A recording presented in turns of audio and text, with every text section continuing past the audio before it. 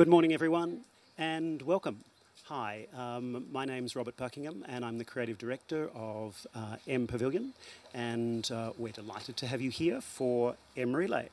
And on behalf of the Naomi Milgram Foundation, I'd very much like to welcome you, and also, of course, acknowledge the Boonwurrung people, the traditional owners of the land on which we meet, and pay our respects to their land, to their elders, past and present.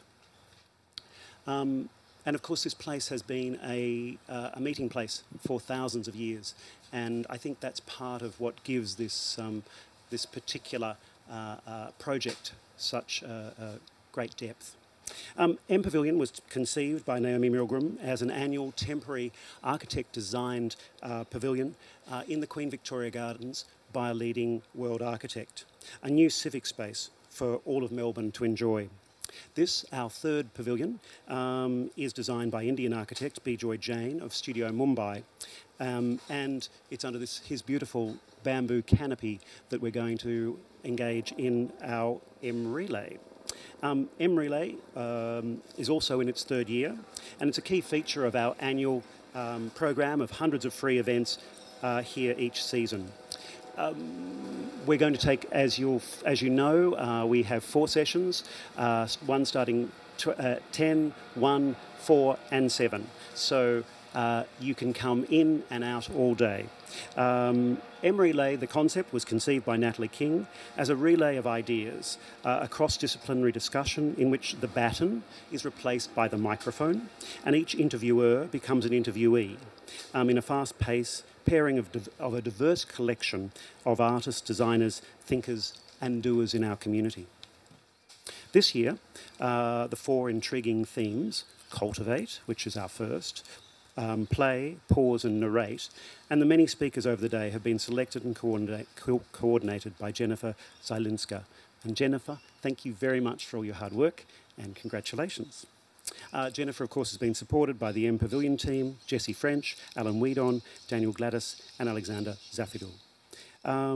We'd also like to thank our many partners for their support of M Pavilion's free public event program throughout our 4 months in these gardens.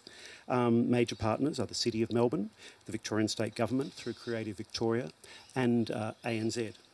Today, however, we're also especially thankful to the Lord Mayor's Charitable Foundation for their support and encouragement of M Relay. And to introduce the host of our first M Relay topic, as I said, Cultivate, I'm delighted to welcome the CEO of the Lord Mayor's Charitable Foundation, Catherine Brown.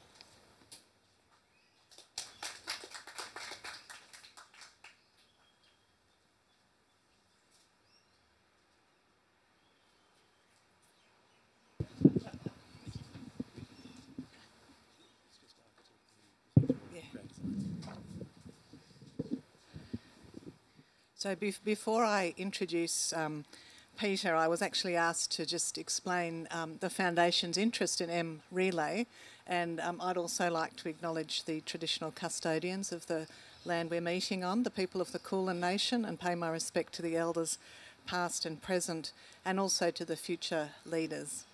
So we're a foundation that was set up in 1923 by the Lord Mayor of the day then, Sir John Swanson.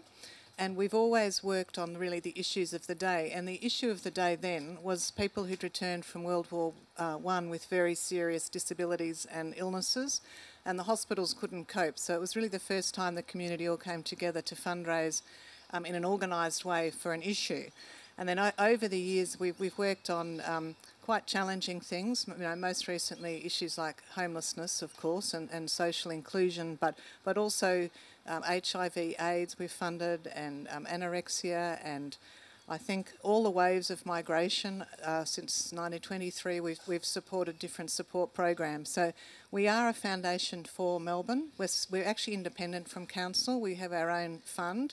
The Lord Mayor sits on our board, but we try and really be the community foundation for Melbourne. So supporting M Relay was a great opportunity for us because it's about getting people together to talk about ideas and solutions and problems and the future. And as a foundation that's 94 years old, we actually take a long-term perspective. So we actually are trying to look ahead, saying these are the issues now, but what's coming next how are we going to adapt to climate change? What's the future employment for young people going to be, etc. So that's just a little glimpse about the foundation. And Peter, I think, is known really to everybody as the Australian host of Grand Designs Australia, which is wonderful. He's got an architectural practice that bears his name, and he's received widespread recognition for over 300 multidisciplinary projects that have garnered around 50 awards.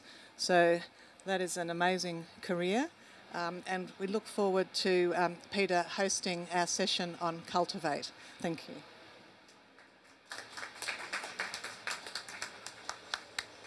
Well, good morning, everybody, and thank you very much. It's just great to be back in this wonderful pavilion again.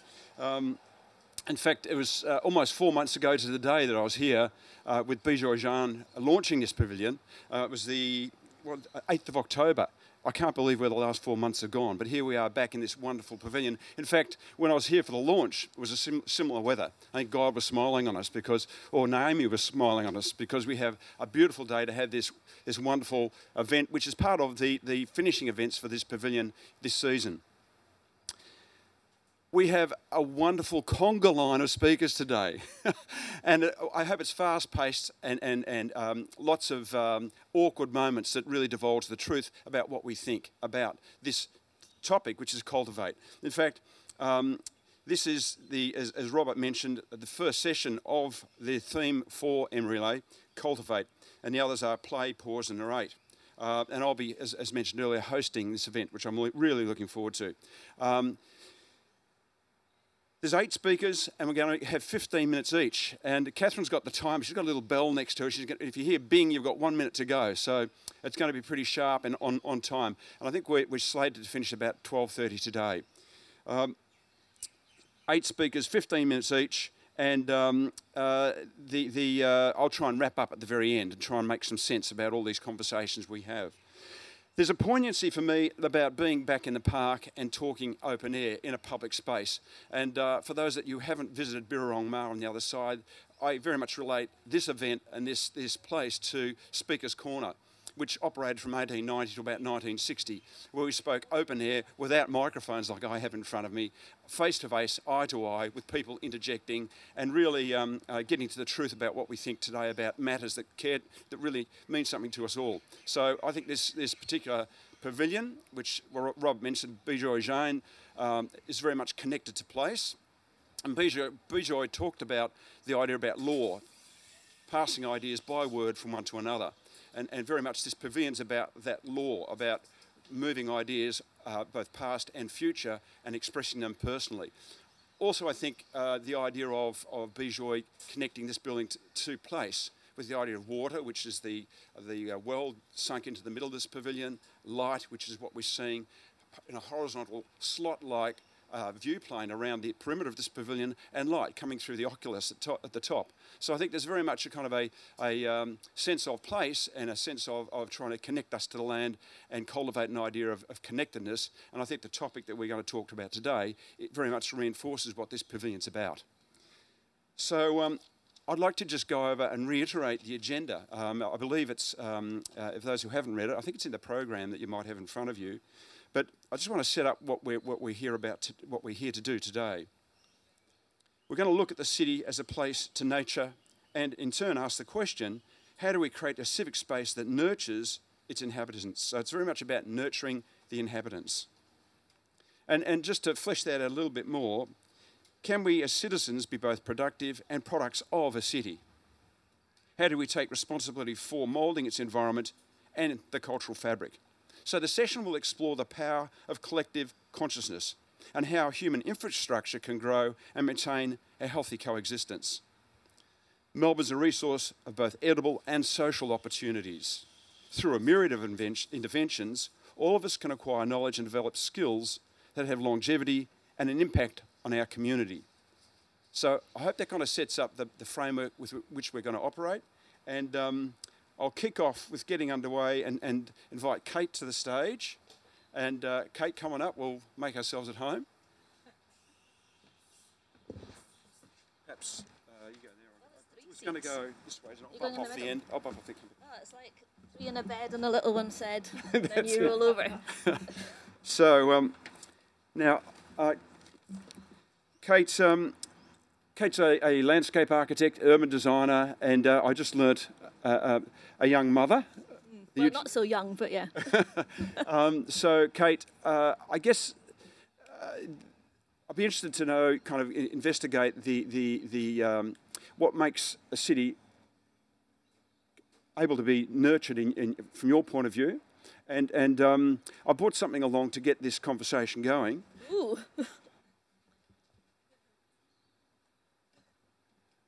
Kate's part of something called 3,000 Acres. For those of you who don't know about it, it's Kate's trying to, amongst many other things that keep her busy in life, utilise all the leftover bits of land in Melbourne to be productive. So it's very much about getting back to connecting to Mother Nature and to Earth. And part of that is not just cultivating at your own patch, but also the community and social aspects that come out of that.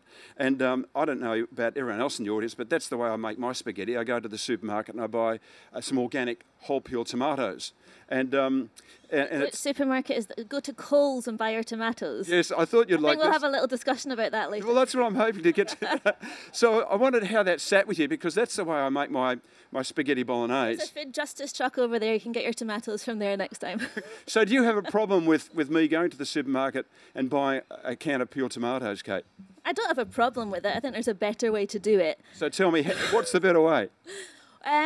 Although I have to say I do it all the time because it's convenient. So the city has to be designed in such a way that going to the supermarket that potentially doesn't treat the farmers in such a great way and doesn't think about the environmental consequences of the nature of growing food in such a great way either. So if we can design the city to be a place where you can make different choices about how you purchase food or how you grow food, then it would be a much more nurturing environment if we're able to cultivate those opportunities to make a different decision that's just as convenient as going to the supermarket.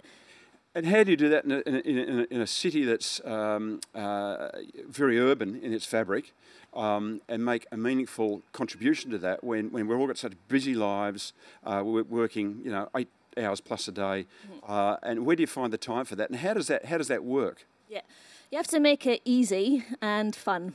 And 3,000 Acres is all about trying to create opportunities for people who have busy lives and don't often have access to land to be able to grow food, to have that opportunity to get your hands dirty and make it much more of an enjoyable experience to grow your own food.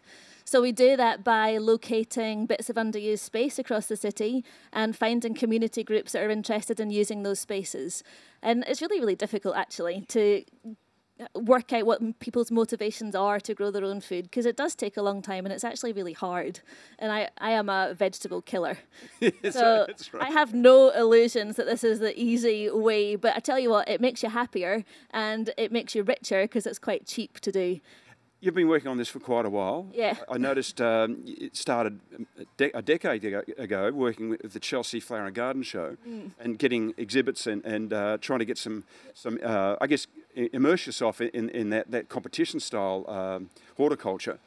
But, the relevance today is one that I'm interested in. You talk about it helping our connectedness and our social aspects of life.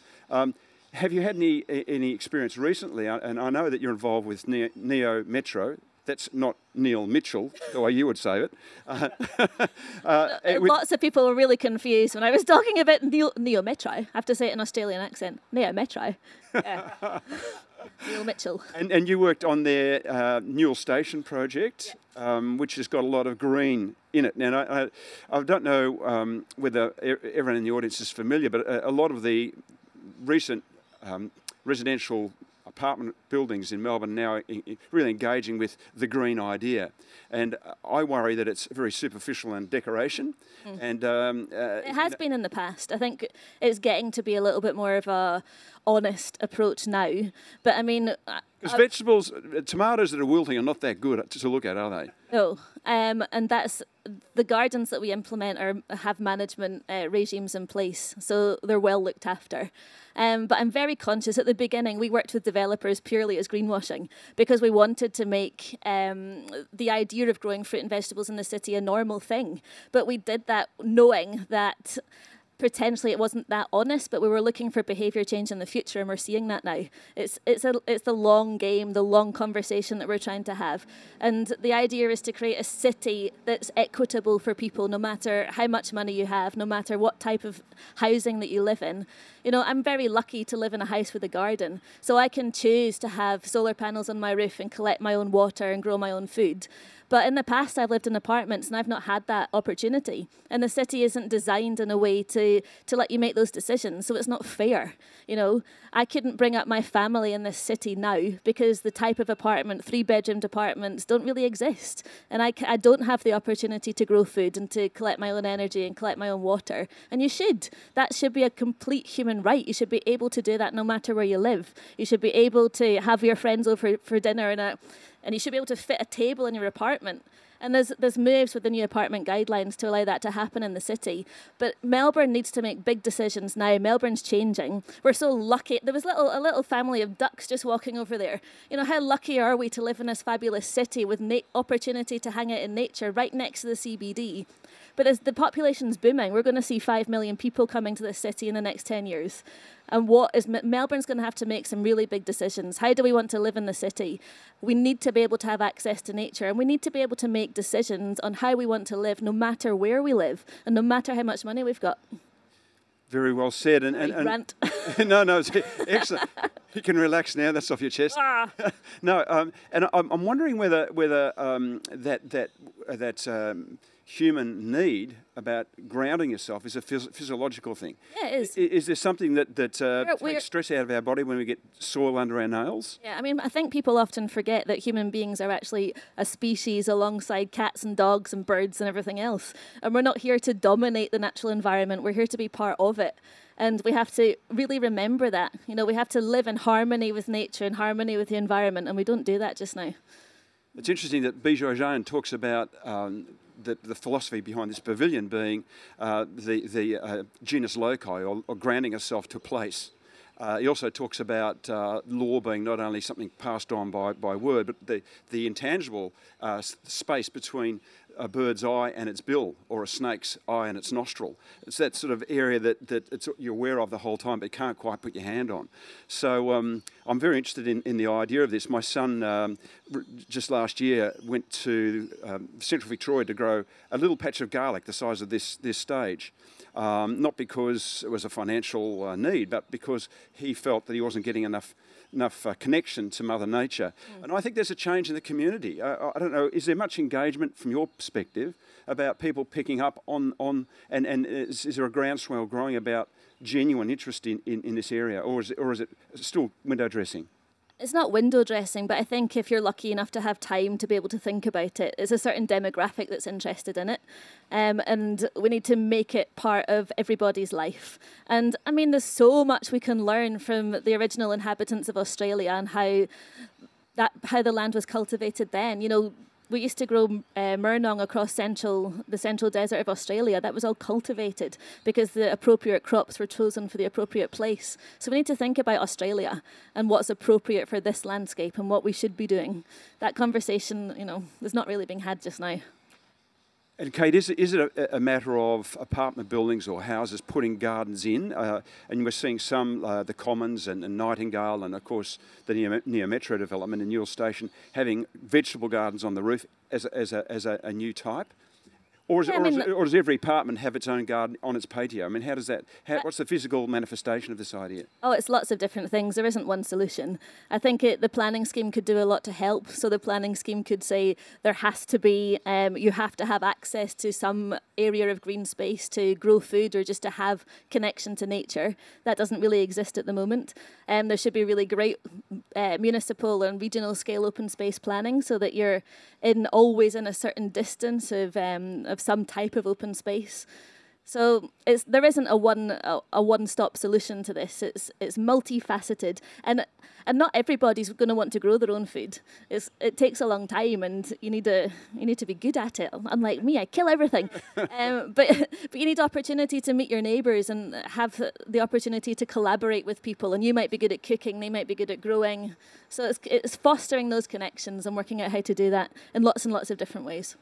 You need to get into the ear of the Planning Minister, Richard Wynne, Yes. and make this a mandatory requirement for all. Don't worry, I am doing. Oh, you that. are. There you go.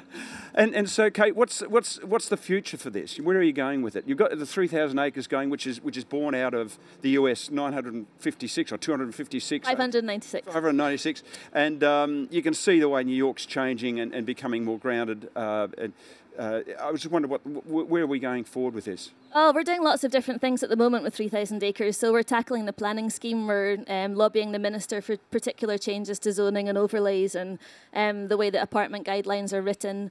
We're working with communities to work out exactly what it is they want to do and how we can make it easier for people to get their hands dirty. We're working with lots of different big landowners like Melbourne Water, who are being great. Vic Track and Vic Roads are being good now. It's taken a long time to get to this place. We're just working out how to create change, because the way that we've done it so far isn't creating enough change quickly enough. So I don't know what the next step is. But one thing we do need to do is become financially sustainable, and that's something we can talk to Catherine about. There's the plug. As part of Open House Melbourne, which I'm involved with, there's a great interest in rooftop gardens. We do a tour each year, and it's oversubscribed each year. And from my observation, there's people are wondering how to go about it. Yeah. And there's some great retrofits, but they should become part of... Well, in France, it's law. You have to, every new building has to either have energy production or a garden on top of it. We were just having this conversation, actually. In Australia, because of the weather, you don't need to have a real load-bearing roof. So lots of the rooftops across the city couldn't hold the weight of any soil or any people. I was up the Eureka Tower yesterday with my mum, looking across the city, just thinking, oh my goodness, all that space, so much space and such fabulous views. But yeah, again, it's putting planning regimes in place that makes it law, where if you're building a new development, it has to have either a productive element, whether it's energy or food growing, or it has to be painted white to reflect the heat, just sensible, easy things. It could have a really low intensity roof garden on it as well. Yeah, and it's just about 1 minute to go. Is it just about cultivating a edible garden, or is it also about greening up the city? Oh, it's about both. It's absolutely, the climate's changing, no doubt about it. We need to green the city for a whole heap of different reasons, about cooling, connection, making it nice to look at. There's been research done that says your eyes appreciate complexity, and that complexity can really only be delivered through the natural environment, not through the built environment. So it actually makes you feel happier to be in a natural environment. So it's also about community connection, cultivating community. There's so many benefits to having a green city, and one of them is about edible benefits and the myriad of reasons why that's a good idea. But it's also about climate, people, animals, the world. Thank you, Kate. That's fantastic. Give Kate please a round of applause. And you can take the tin tomatoes just in case you keep killing your vegetables. Thank you. So we can have the next speaker, please. Do I go here? You go here. So who goes on that I one? go over here. Are you going that one? I go there.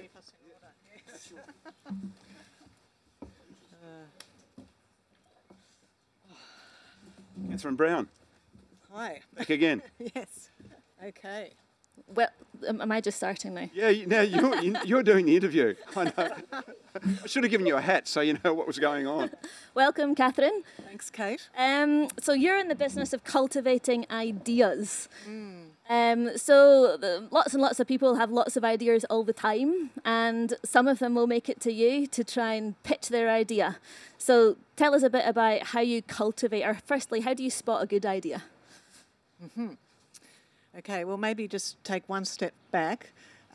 As a foundation, we can't fund everything that would be great to fund in Melbourne, so we have to kind of really focus on what the big issues are at that moment. So, we're focusing on homelessness and affordable housing, Sustainable Melbourne, which is about food, water, the transition to a low-carbon future, and also community resilience, and also youth employment, and actually older people's employment. So within that, good ideas come from lots of places. I'm always out listening to what's going on. Whenever I'm asked to speak somewhere or be part of a discussion, I just about always say yes so that I hear what's happening. And of course, a lot of people come to the foundation with their ideas. And probably most interestingly, we've started a couple of programs where we actually fund the whole development of ideas. So with Social Traders, which is a social enterprise support organisation, we've been a partner with them for quite a few years now. We fund their Crunch program, and that's where people bring their social enterprise idea. They develop it through mentoring and coaching with Social Traders, and then they have a big pitch event where they pitch their idea to us and other foundations and private funders. And we've also done that with the Seed Challenge around employment for young people with disabilities. And I've got a couple of my team working on one in relation to green jobs. So, yeah. So when people come to you with these ideas, do you suggest that, I mean, having had an idea with 3,000 acres and gone through the process of trying to make it a reality, we had a lot of great support through mentoring programs and things like that. But we had to have a lot of passion and a lot of energy to put into that in the first place. So what kind of advice do you give people when they have a seed of an idea to get that happening, to make it a reality? Okay. So first of all, the idea itself will be nothing unless it can be implemented. So that whole part of business planning, working out how it might actually roll out, what the funding might be, what sort of advisors you need, all of that's an important process. And then you need the leadership and the capability in your team to make it happen. I mean, that is something that I certainly look at, and most foundations look at, is this team going to be able to get their idea from here to there? So I think you're just on the journey with 3,000 acres. It's a great project. You told me you haven't got DGR status yet. For anyone who doesn't know, that's the tax status you need to get tax deductible donations. So maybe we'll have a chat, because underneath all this, I'm actually a lawyer who's spent too many years in charity law. So excellent. Sounds great. So tell us about some of the projects that you've really loved on your journey so far. Okay, well, there is one project relating to Cultivate that I really love that we funded, and that is the food print project at the Victorian Eco Innovation Lab at Melbourne Uni. Not many foundations fund food, food rescue, food security, and I see that as an area that we can really make a big difference, and we're doing more and more. So the VALE, which is the Victorian Eco Innovation Lab, they've done a major study about Melbourne's food bowl and where our food comes from and what the challenges are. So 41% of our food comes from Melbourne and the peri-urban fringe, and that is at risk from developing valuable farming land, climate change particularly, and also water. So the project is wonderful because it actually shows us what we can do to make, really to protect our food bowl. Yeah. We're in a great position, Melbourne. I don't know that we realise enough. Well, I don't think 82% of our vegetables comes from just in our area. I don't think people understand how valuable that land around Werribee and Casey is, and how important it is to have the urban growth boundary set in stone, because once that valuable farmland is gone, it's gone for good. All the soil is gone. It's never coming back. And it is very rare. That Casey Cardinia, that's very ancient peat soil, so that actually is really valuable. And I think I heard the other day that London had its boundary set in 1936. Can you imagine? Yeah, the urban growth boundary in Melbourne's changed, I think, 5 times over the last 10 years. Yeah, I made those numbers up, by the way, but it's changed a lot. I should have said that. But I actually do think we do need to stop, as you said, and say, all right, we're from here.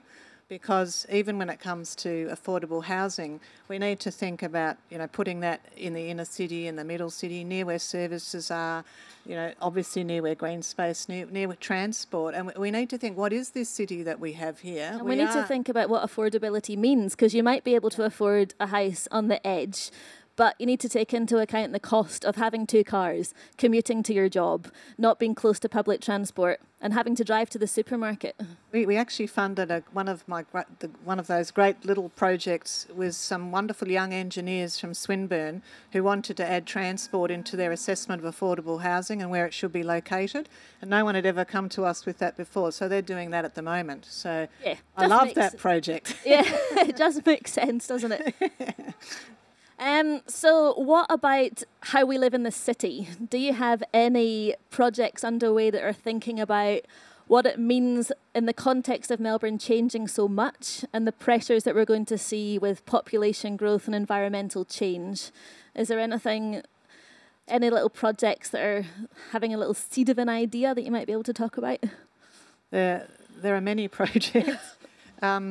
One project, we funded the Feed Melbourne campaign with Fair Share and Leader for 6 years, so we put $1.5 million into that project and raised a lot to match that.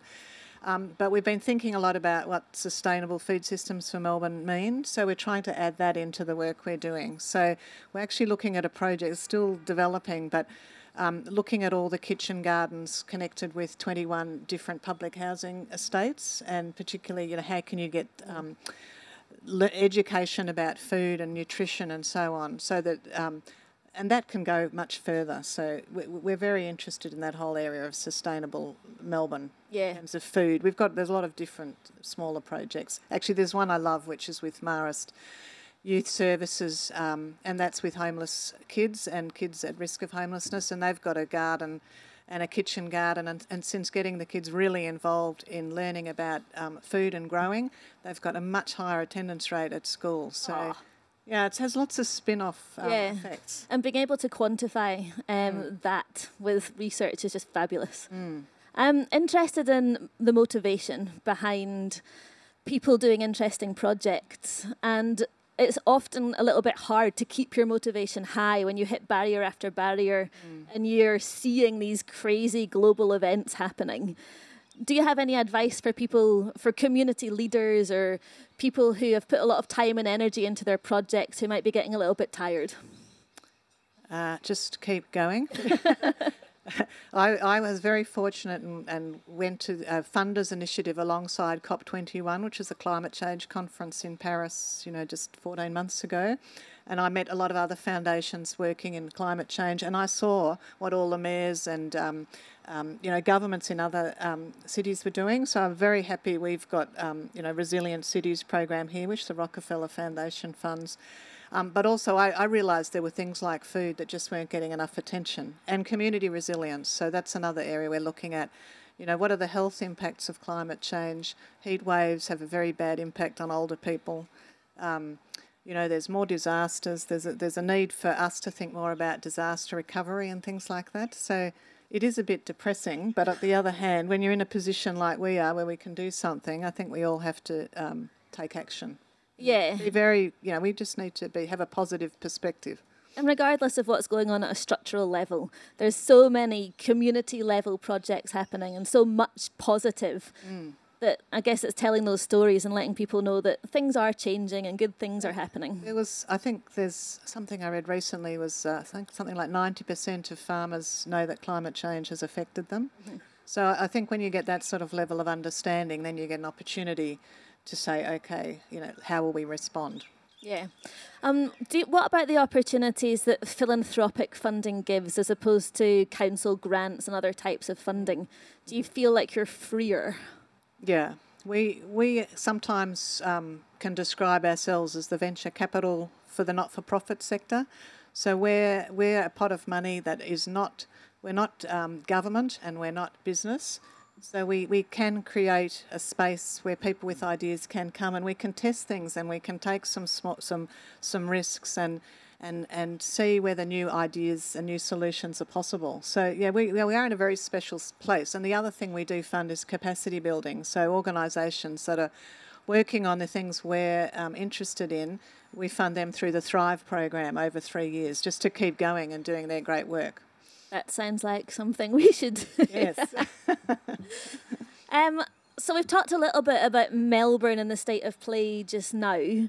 And I think Melbourne has some big decisions to make about how we live, about housing and green space and access to food and all those things. But personally, what do you think makes Melbourne great? 1 minute. No pressure. I personally, we do this study called Vital Signs every couple of years. It's done by community foundations around the world, but we look at the vital signs of Melbourne. And there are obviously issues with employment and climate change and homelessness, but the positives are we have a very high participation rate in sport and the arts.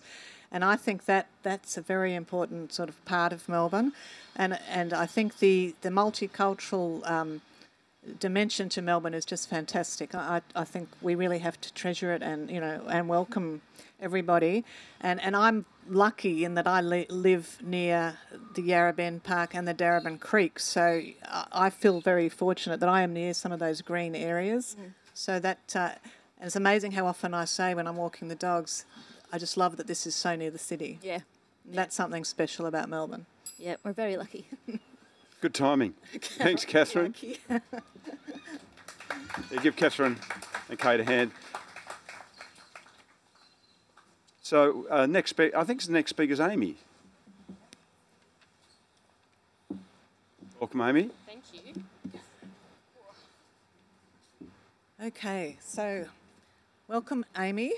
Amy Mullins is from the Executive Director of the Women's Leadership Institute of Australia. Yep. So there's lots of fascinating things we can talk about. So first of all, how should we as a city nurture and cultivate women leaders? Just a small question. And I know you've got a great interest in young women, and so do I, but I'm also very interested in older women who haven't had the potential to be leaders, particularly in business and government, that they might have been. And I'm fascinated to see older women starting to take a bit of a leadership role. So perhaps from both ends, young and old, that would be great. Wow, that's so hard. Sorry. Okay. And how do we cultivate them as a city? Yes. Okay. All right, let me think. Just what have you been doing to work on that? Yeah, okay. Well, I think I agree. You need to focus on all of the spectrum of age and ability and background and potential because, as you say, there's a lot of older women who may have taken time out of the workforce for various reasons, mainly because they probably had to, and they might have been the primary caregiver to the children if they have children. So we focus on women already in leadership and we focus on women who we want to get into leadership. So if you're looking at younger people, one of our programs which focuses on young women is the Pathways to Politics program for women, and that's at the Melbourne School of Government. And the Truella Foundation and Women's Leadership Institute, but the Truella Foundation is the funder of that program, which I also work on behalf of, as well as at the Women's Leadership Institute. And the Women's Leadership Institute co-runs and advises that program at the university. And the thing that we do with that is actually it's a really practical course for women to learn how to be a politician. So there really wasn't a program like that at all in Australia, not to the scale that this is. And it's based on this program at the Harvard Kennedy School in Boston called From Harvard Square to the Oval Office. And that was about getting American women into, the Congress and the Senate. And as we would know, they have such poor low figures in terms of women's participation, which is very surprising because American women are very confident and they're very forthright.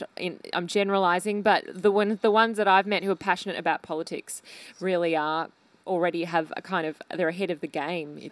So what are the hidden barriers then that this program works on? How do you transform someone? Well, everyone's at different stages as well. So I guess with the women that we see, or the last program which we did in 2016, that was the pilot year, and we had women from every single party. So we had the Greens, the ALP, the Liberal Party, we had an independent. I don't think we had a national, so that's one thing we didn't have. And then we had speakers from every spectrum. But the things that we saw were that some women were thinking about it, but they were never, they dipped their toe in the water and then they just kind of retreated really quickly because the environment was very masculine and male dominated, and there was a lot of argument for argument's sake kind of behaviour, and women kind of tended to get put off by that because they're really pragmatic and they're like, why am I going to waste my time sitting here talking to you round and round in circles when I could be out actually doing something?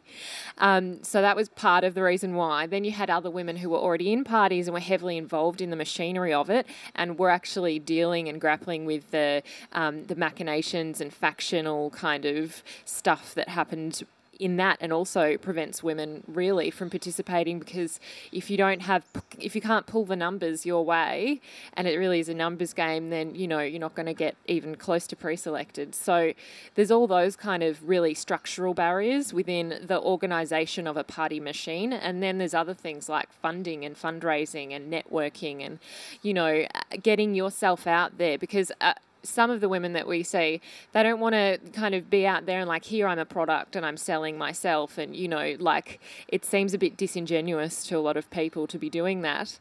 Yeah. And that's something that we kind of help them get past is, well, politics is a very unique game, and you do have to sometimes be a bit contrary to what you would think is appropriate behaviour. So, and as one of our speakers said, he said that it's the only sector in Australia that has the most poor governance structure, if any governance structure at all, or one that at least is a functioning governance structure. So there's a lot of things that just wouldn't fly in corporate Australia that happens in politics. So that's probably, there are lots of barriers, I guess, is my answer to getting young women elected and staying in politics.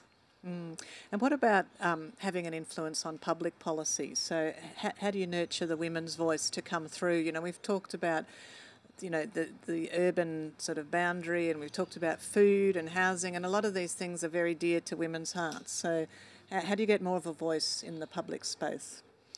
Having a role, like anyone can have a voice, that's true, but it's easier when you have a public reason to be having your voice. So if you're on a board of a not-for-profit, you can go out there more and say, well, I speak on behalf of, and this is what we think about this issue. So it kind of is more of an accelerator of someone's views. But that said, democratisation of, opinion and information means that anyone can really go out there and have an opinion. And if you actually have something good to say and interesting and it's, new, people will sit up and take notice of you, and you can really build a profile around it. And that's, something that I did a billion years ago.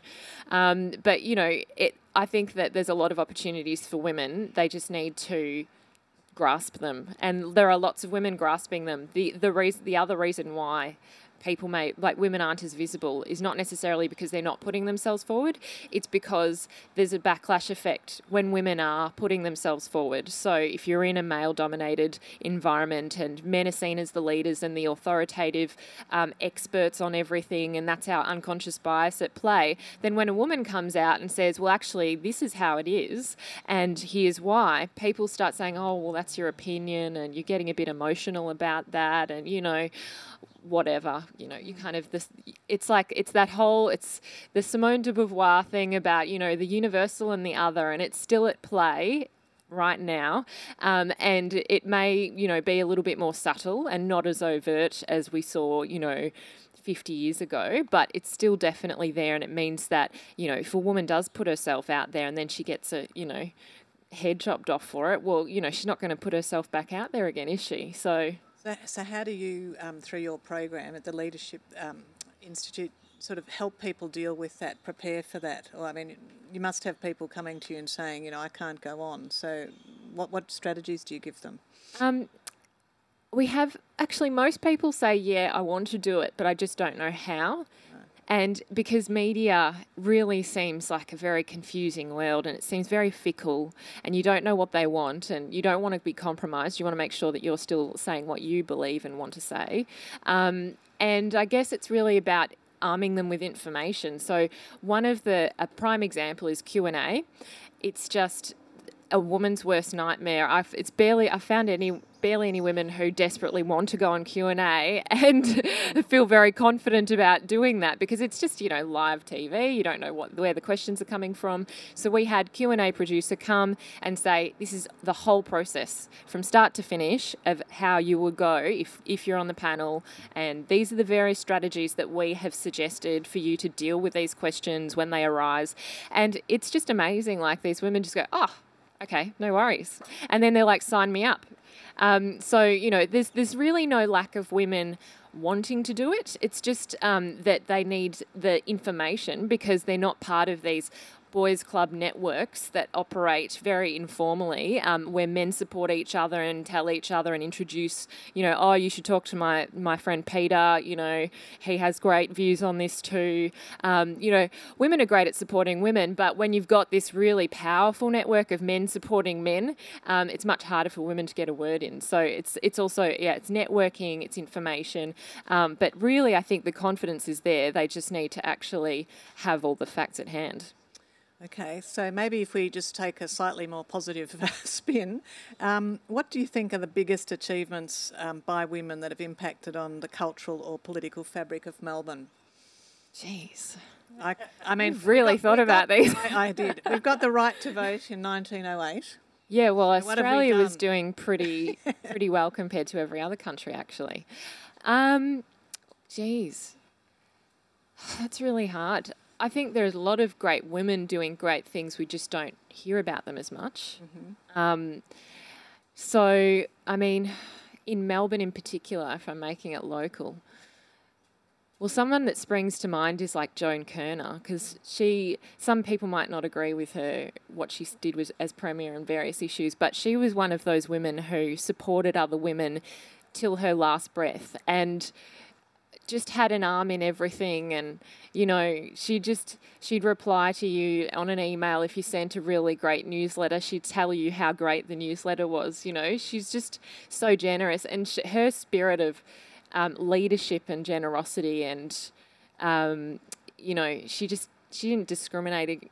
She was just constantly supporting other women. They're those kind of women leaders I see every day in my job, is really generous leaders. So, she's not with us anymore, but I'm just trying to name people off the top of my head. But yeah, I don't know. In your field as well, in philanthropy, there's just so many amazing women doing great things, but they probably don't get that much credit.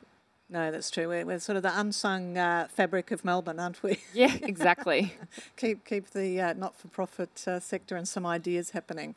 So when you think about a sustainable city, what do you think about from a women leadership perspective? What could be the three things we could do now to really get a bit of a vision for the future happening? That's the bell. That's the end. Yeah. That's gone so quickly. What can women do? Yeah. Well, I actually think it's about what can men do. Oh, okay. Yeah, because the men are the reason why the women aren't getting anywhere. No offence, guys, but no, it really is about having equal parenting if you have children. It's about enabling men to be able to step up and take leave as much as women take leave. It's about seeing men supporting women to go and do their thing, and making sure that their pursuits and passions are as equal as the men's. So I actually think it's less about what women can do and more what men can do. And it's not in a negative way. It's actually empowering, because there is so much men can do. They probably just don't realise it. And they're in a really special position, because when they do advocate for women and say, actually, that's not good enough and women should be able to do this, people sit up and listen. And much more than if a woman said it. So in that sense, I'm really, like an example just last night, I just want to tell this. I went to the AFL women's match, and it was men and women side by side in that crowd, 50-50, and they were just as rabidly supporting the teams that were women as they would have supported the men. And it was just an electric atmosphere, and really made me go, well, this is exactly what gender equality is. So That's great. Actually, we watched a bit of that, and my 15-year-old son said, "Oh, yeah, my sports teacher's in the Collingwood team." We're going, "You didn't tell us that before now." Anyway. Please thank Amy and Catherine. Thank you. Thanks, Catherine. Russell, Come on up.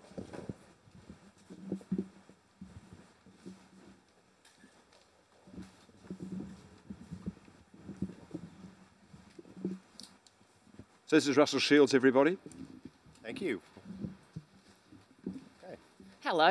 Hello. Welcome to this wonderful space. Yeah, and I just love that the sun's really properly out now, so... And hoping the ducks are going to come back, because I thought that was so gorgeous. It was a good scene, wasn't it? Yeah, beautiful. Just want to draw everyone's attention to the Food Justice truck, which is a perfect segue into my interview with Russell. Well, what a beautiful truck. Not that I, get really excited about automobiles, but this is a pretty nice truck. Russell, you are the manager of the Food Justice Truck, which is an asylum seeker resource centre program. How did this particular project come about? Because I know that you already have a deep passion for food and accessibility to food and food security with the other initiatives you've co-founded and been part of. What drove you to be part of this particular program? Yeah, thanks. I'm hoping no one from the council is going to give me a ticket while I'm there too. It's a little bit dodgy. Jen's promised me that I'm allowed to park it there. So, but yeah, look, it's a good question. For my background, has been about improving access to fresh food for particularly people experiencing disadvantage. And I spent many years at Second Bite working on food rescue. And in that time at Second Bite, we delivered a lot of food to the asylum seeker resource centres, particularly to Patrick. I remember their old venue in Jeffcott Street very well. And as I sort of grew in that role and looked at my future positions, what I was doing, we look at who is the most vulnerable. When we look at food security, people seeking asylum are by far the most food insecure. So we talk about the Australian community, about 5% of us run out of food each year and are unable to purchase more. We know that figure is very conservative. It's a lot higher, particularly in certain demographics or in certain geographic regions. When we talk about people seeking asylum, we're at 90% of people seeking asylum last year ran out of food, were unable to purchase more. So I'm still unsure what is the motivation, what drives me for that. But when I look at, well, if I want to support the people that are most food insecure, absolutely that's the demographic I want to be working with. And Patrick from the Asylum Seeker Resource Centre spoke to me one day when the truck had raised, through a crowdfunding campaign, $150,000. So the truck, and it's important to remember that while it is a lovely truck and is designed well, it's a community truck. So on the back door of that truck, there's 927 names of the individuals that donated through that crowdfunding campaign that enables that truck to exist. With that funding came one staff position, and when I saw the job advertised, it sort of, when you tick the boxes, I looked at, what my skill sets were and the values I have and the organisations I'd like to work for and the cause I wanted to support. And then I looked at the role, it just sort of made a really good fit. So I spoke to Patrick and went through the process of applying and was very fortunate to get the role. Well, we're glad you got the role because you're a very great advocate for food security and asylum seekers. And I guess delving more deeply into the area of food, because it does really, as we've already seen, relate to Cultivate so well. What is it about food that's just so important? I mean, it's not just about being nourished and having nutrition and actually not feeling hunger. What else is it about food that's so important? And I mean, is it a right? And are there other cultural and social elements relating to food that drive your work? Yeah, absolutely. I think Kate alluded to this earlier. This, when you talk about food and even comes well, this broad spectrum of food and what it means to everybody. But we can start with that human right. So absolutely, food is a basic human right. So we need to often think of it through a human rights perspective that we all should have access to fresh, affordable, nutritious food as a human right. Then when we talk about the power of food to create positive social change, because food is connection and food is dignity. So particularly in the food relief sector, I feel how we provide for people in need who don't have the opportunity to choose food and they rely on us as a community to make those choices, then we have an absolute responsibility to ensure that those choices are dignified, that they're healthy and they're nutritious. And then what we do, if we do that, we're showing people that we care. If I give someone a cold pie and a packet of chips and say, oh, that's great, that's going to help you because you're a bit hungry, I'm telling them what they're worth. You're worth a cold pie and a pack of chips.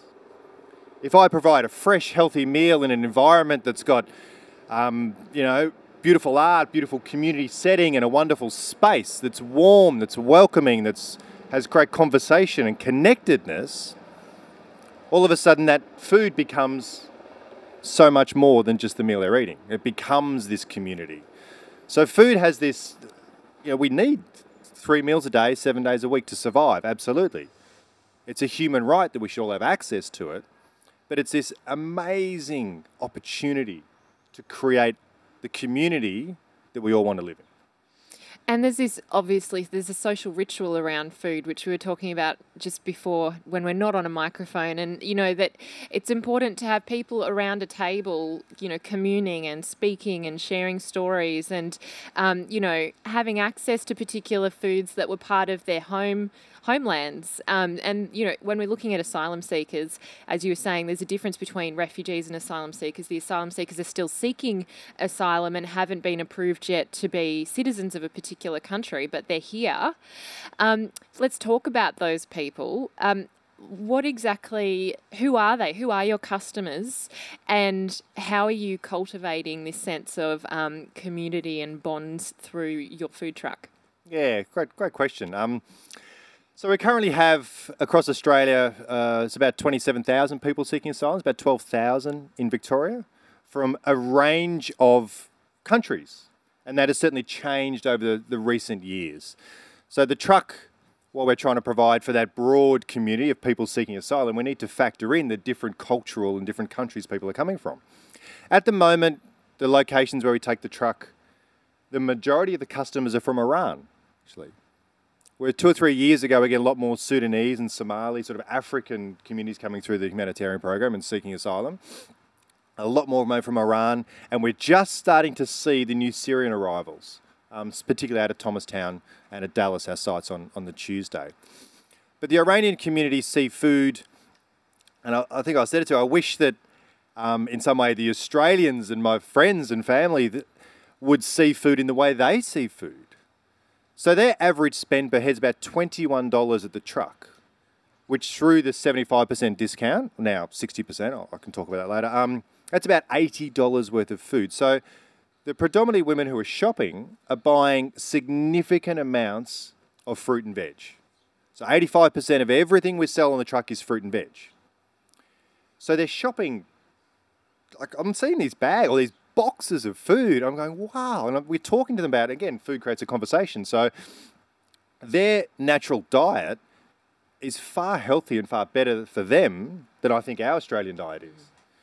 And the way they use the fruit and veggies is very different. They see it very differently to us.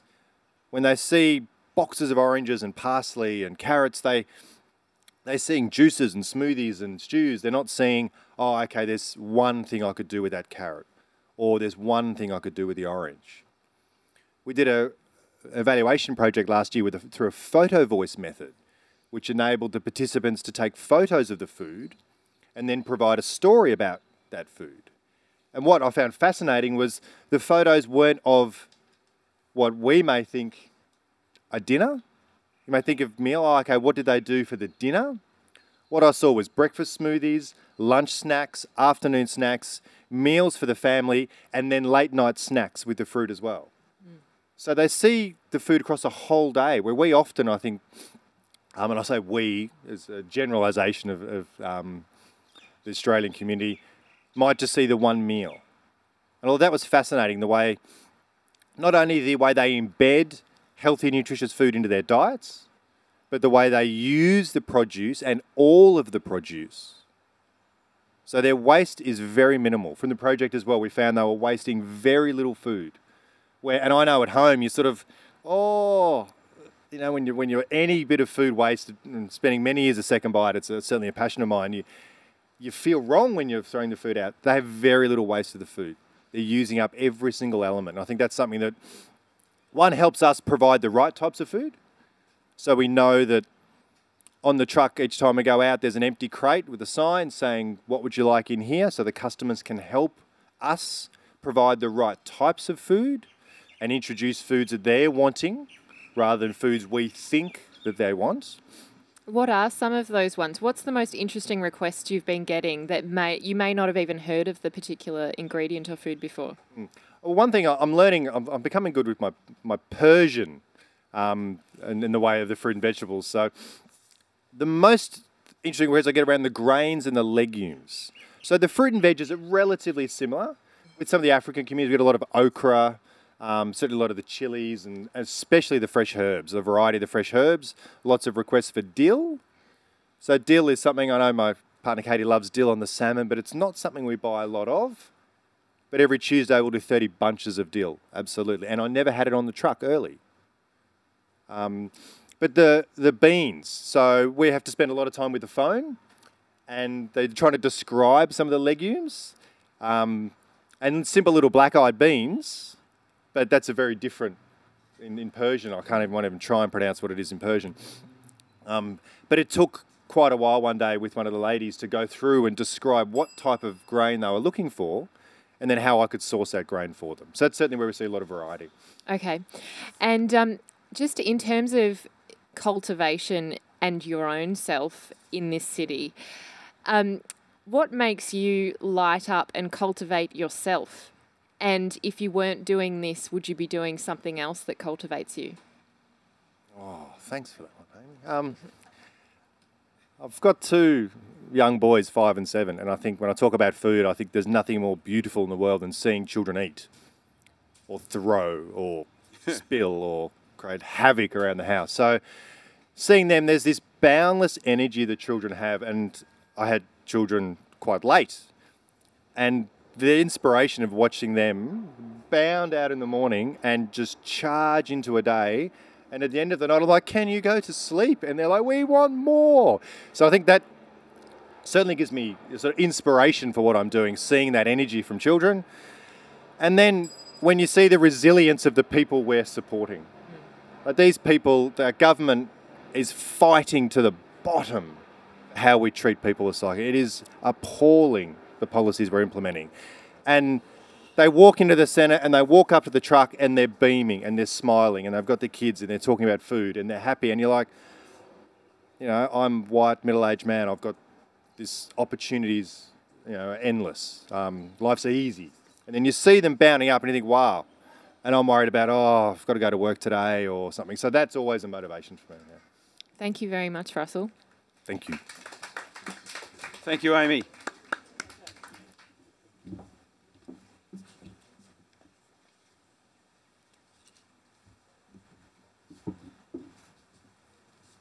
Wendy's up next. Come up, Wendy.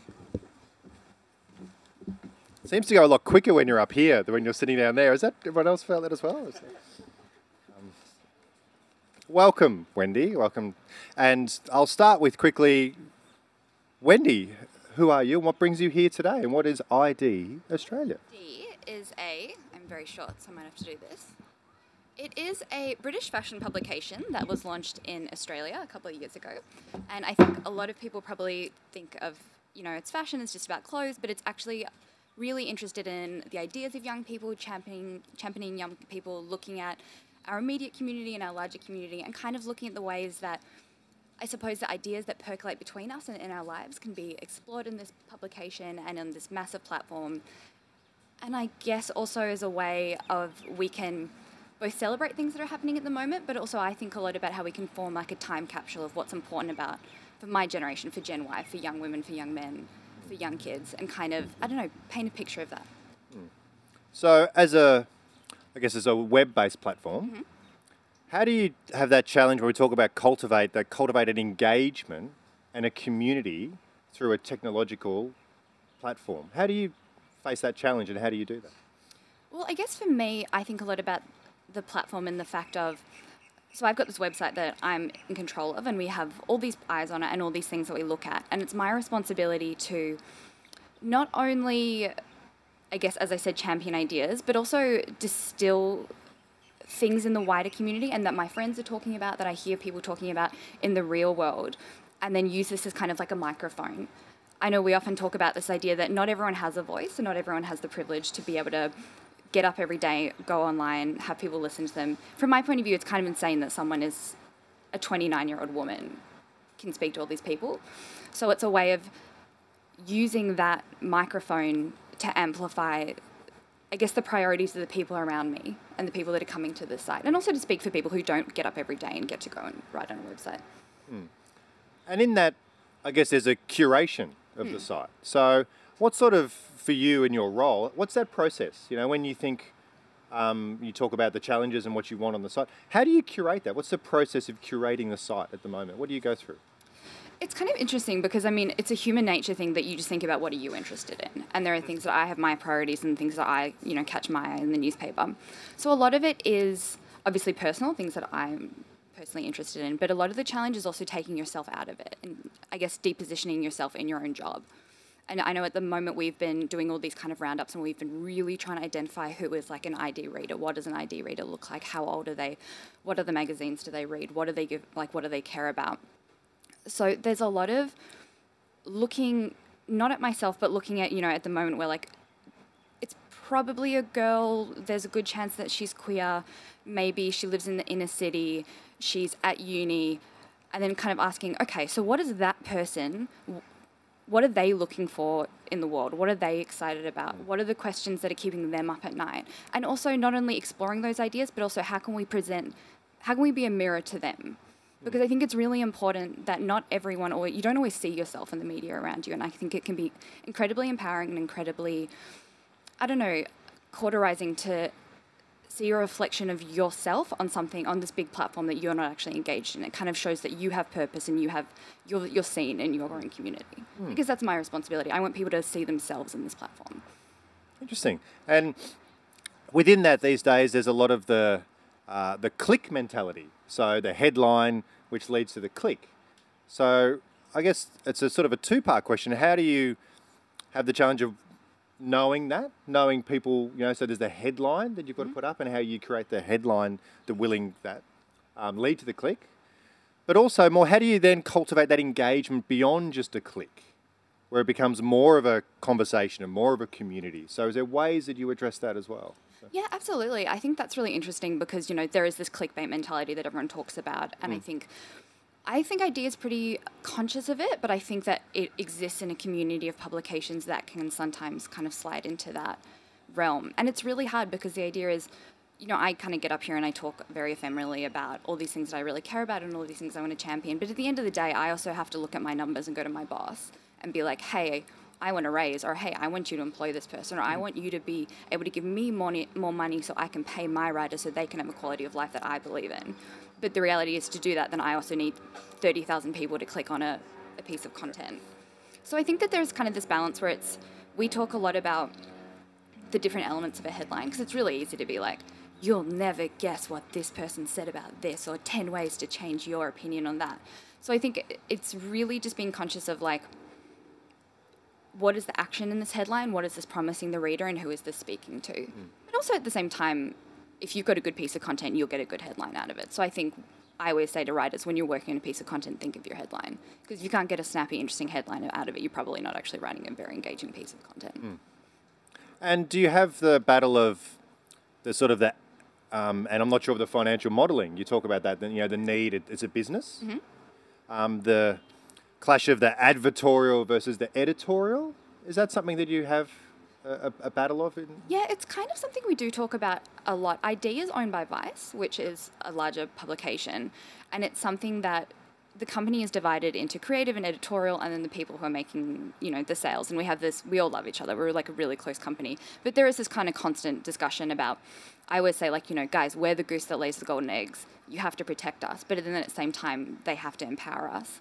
So I think that we are lucky in a way because I think they understand that, but it is this constant thing because, I mean, you can be writing the best content in the world, but if you're not paying your writers properly, or you're not actively engaging and making sure that people are being treated well and there is money coming in that you can then practice what you preach, then you're kind of disempowered. And I think that's a big thing that happens in media a lot. Everyone wants to be online, everyone wants to have an opinion, but also I think the commodification of ideas in a digital age means that there is also the fact that a lot of people they're not really getting reimbursed for their intellectual capital, that we're all just farming constantly.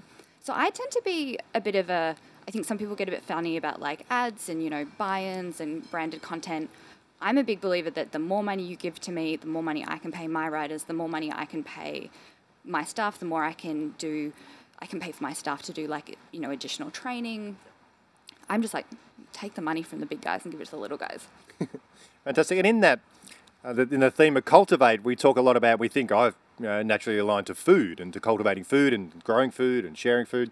But you talked then, and we've talked a little bit about leadership. So how do you cultivate a team? So how do you said already, the team, we all love each other. And that's, that came out and I heard that. So how do you cultivate that team and that teamwork within the organisation?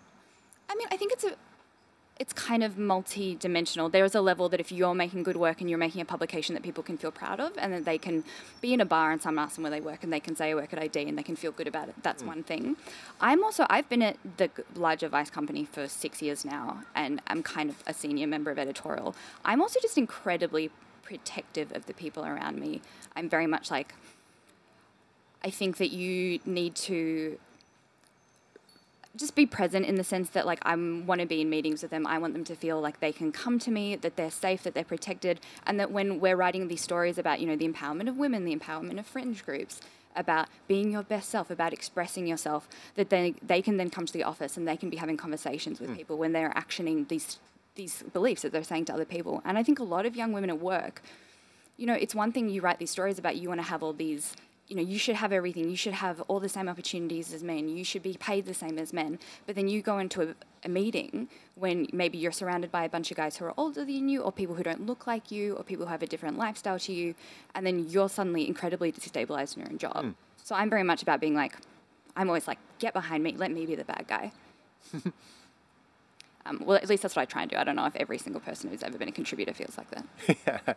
And within that, there's when you're curating the content, there's can often be a choice around the values or the ethics of the choices you make. Is that something that you team and you feel strongly about when you're making decisions? Do you refer to values or the ethics that you have as an organisation or as a leader? I think we 100% do, and I think it would be really sad to be someone who worked in media and didn't feel like that. Something that we talk about a lot, though, is we are all in this incredible position of privilege. We're also, most of us probably went to a private school, or they probably grew up in the inner city.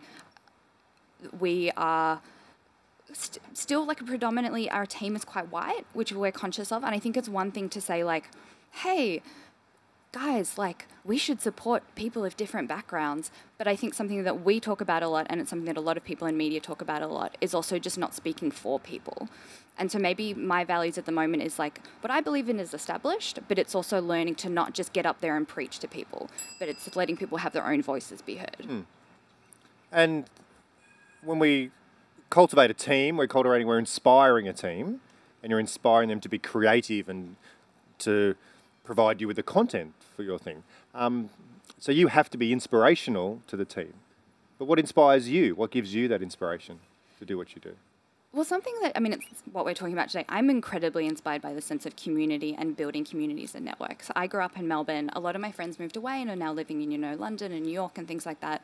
I'm very much I love this city. I love what this city stands for, and I want to work to create this to not only be the place that people want to come to and they want to live, but people can be proud of living here and they feel like their every day they're interacting with things that they care about and they're seeing the things that they care about reflected back to them.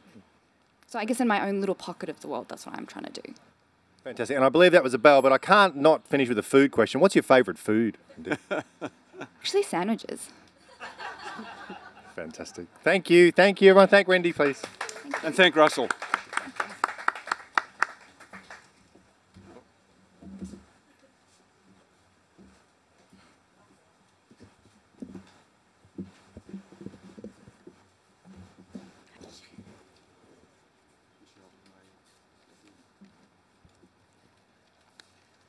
So Michelle, you do a lot of different things and you're very smart and impressive, but I like the idea of starting by asking people to just define themselves. So when someone asks you, what do you do, who do you are, how do you answer that question?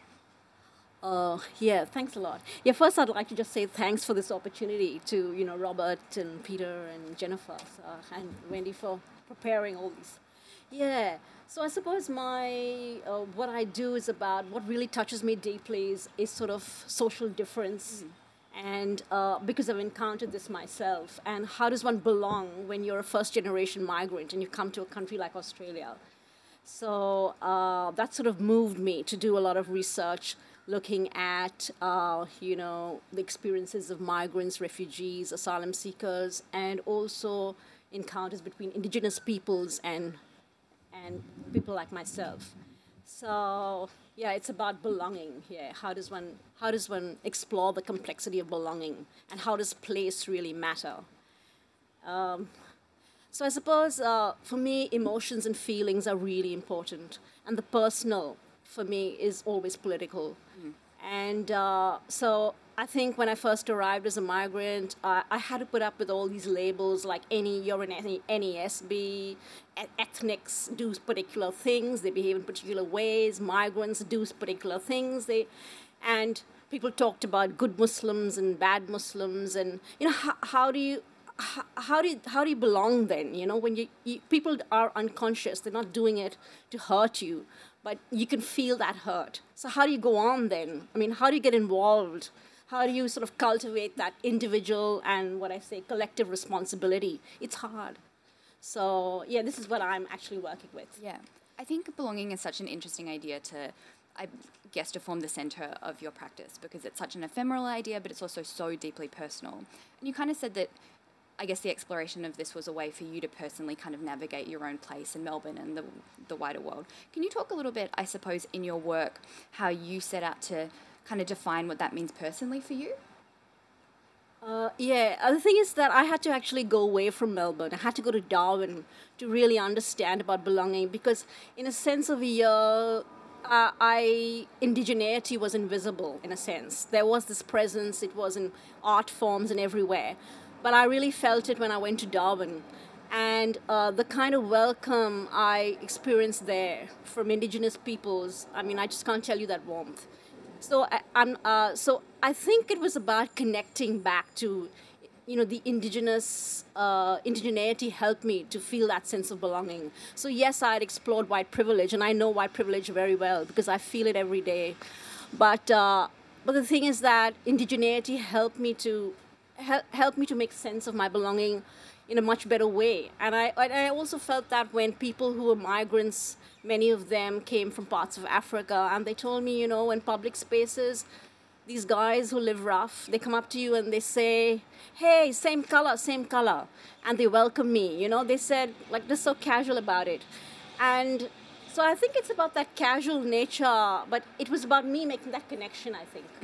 Yeah, and that is how I made sense of belonging. Yeah. I think that when we talk about belonging as a wider community, and especially, I suppose, in this century, the conversation is divided into two kind of groups. There's the sense that, in a digital age, we're also disconnected from each other. No one talks. Everyone's very isolated. But then there's also the sense that in a digital age, you can be connected with anyone you want, and you can build your own communities online, and you can find your own communities. So from your point of view, how has the concept of belonging, or the way that we, I guess, engage with that idea, changed in the past, 2 decades? Also, just with the digital age? Yeah. Yeah. I think the digital is really important, and I was I've been involved with some community work in the suburbs in the Dandenong area where I live, and also most asylum seekers, many of them, I never call them asylum seekers, and they never identify as such. They say, I'm from, Myanmar or whatever. And so many of them get a phone, an iPhone or whatever, somebody's old phone, and that really helps them to connect. And I think so. And also when they're learning, I'm involved in a program where people come together in Dandenong, and there's teachers, retired teachers, come together with people who come from Afghanistan, etc. And so there's this intercultural learning going on. And I remember talking to this particular person, and he couldn't understand what I was saying, and he wanted to actually find it out in his own language. So he went to his phone, and he went to the dictionary. They have an app. And now I know what you're saying, he said. So the digital space is definitely really important. And it also allows people, like I remember a particular guy had arrived from Myanmar, and he could keep in connection with people in Myanmar. And he was a temporary migrant. He was on a bridging visa for like 8 years. He was uncertain. Like, there's so much of uncertainty. But that connection, the fact that he could go on Facebook, even when he was in a high security detention center in Darwin where I visited him. And the fact that they have that little time to use the internet and make that connection was really important. So I think that's so that's how the digital has sort of changed it. But there's also a problem here, because I remember I met this young woman, and she had come from Iran by boat. And you're not allowed to take photos when you're in detention. And she said, she called me aside, because you would come to a community center and you would cook together. And this food was really important. We'd cook Iranian food, etc. But she said, I want to send a photograph back to my sister in Iran. But we're not allowed. You can't go to the detention center with a camera. And my sister hasn't seen me for a long time. So in a sense, the digital is important, because she can send all these texts and messages, but she actually wanted to send a photo. So I'm not sure how Instagram works, or in that case, whether they will had that access. Yeah. So I think the digital is. I remember a young Muslim guy who I interviewed, and he said, social media is a double-edged sword. He said. So it creates a lot of opportunities, but there's a lot of other stuff going on. Yeah, you're very much opening a door that people can move in two different directions. Yeah. You mentioned the community centre, and I just wanted to ask you, this is something that I personally have been thinking about a lot. My parents were migrants, and I think that 20 years ago, you had a lot of different, systems, or maybe not even 20 years ago, even 50 years ago, things like church, or those kind of central nucleuses of communities existed. So firstly, if you came to a community, you could maybe use that as your base, but also if you moved somewhere, it's a way to connect with like-minded people. Maybe it's not church, it could be any kind of, religious centre. But as we've become kind of more disconnected to our religious lives, how are people, what's taken that space? What has anything taken that space, or is it a vacuum now for people who are moving to Australia? Yeah, I think that's really important, the question that you ask. And in a sense that I find community a very problematic term, because I think community is about, it's supposed to give you this warm, fuzzy feeling. We all get along together, there's harmony, there's intercultural understanding. But for me, it's really messy. There's a lot of conflict, and but there's also a lot of possibility. So, and I've been focusing more on this sort of possibility. So, and what was the second part you asked? I was just what has kind of taken that place now, or what exists? But religion. Yeah, I think what happens for first-generation migrants, at least from where I live, my life's in the suburbs. I love the city, but my life's in the suburbs. So, and in deep suburbia. So I think religion for first-generation migrants is really important. I've seen it. Christianity, our church is packed. They had to actually renovate the church and expand it. But I think for the second generation, so for my children, etc., religion becomes less important. But at the same time, I'm thinking about Islam. I'm involved in a project where we looked at Islam and how Islam is important for migrants when they arrive here. And it's quite surprising that, it's quite interesting. For first-generation migrants, Islam is really important. But at the same time, they want to let go because, they want to become sometimes Australian. And this whole idea of Australian is, Anglo and white. And so sometimes they do let go. I'm one of those cultural Muslims. But then what happens is that also Islam is a way for some first-generation migrants and also for second generation to connect. It gives them a sense that, in fact, they turn back to Islam, second-generation migrants sometimes. And so we noticed that Islam provided a sense of belonging. It gave them that strength to carry on when racism was so strong, when, there's all this stuff, right-wing populism, anti-immigration, anti-Muslim sentiment. How do you go on? So many of them, they may not feel comfortable to protest. Some of them do, or to come into forums like this. But sometimes in a smaller community group, or Islam might give them that strength. And and also I wanted to talk about, these forums are nice and they're great, but some people don't feel comfortable in these forums. So I think a lot of stuff goes on also in underground spaces, what I call the shadow spaces, underground spaces, which, slip under the radar. We never see it. But it's that these things are very important, and these places are very important. These are the moments or places where I think generosity, love, responsibility, etc., are cultivated.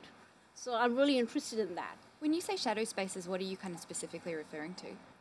Yeah, I've been thinking a little bit about shadow spaces as spaces like off the radar, but spaces that are places of possibility.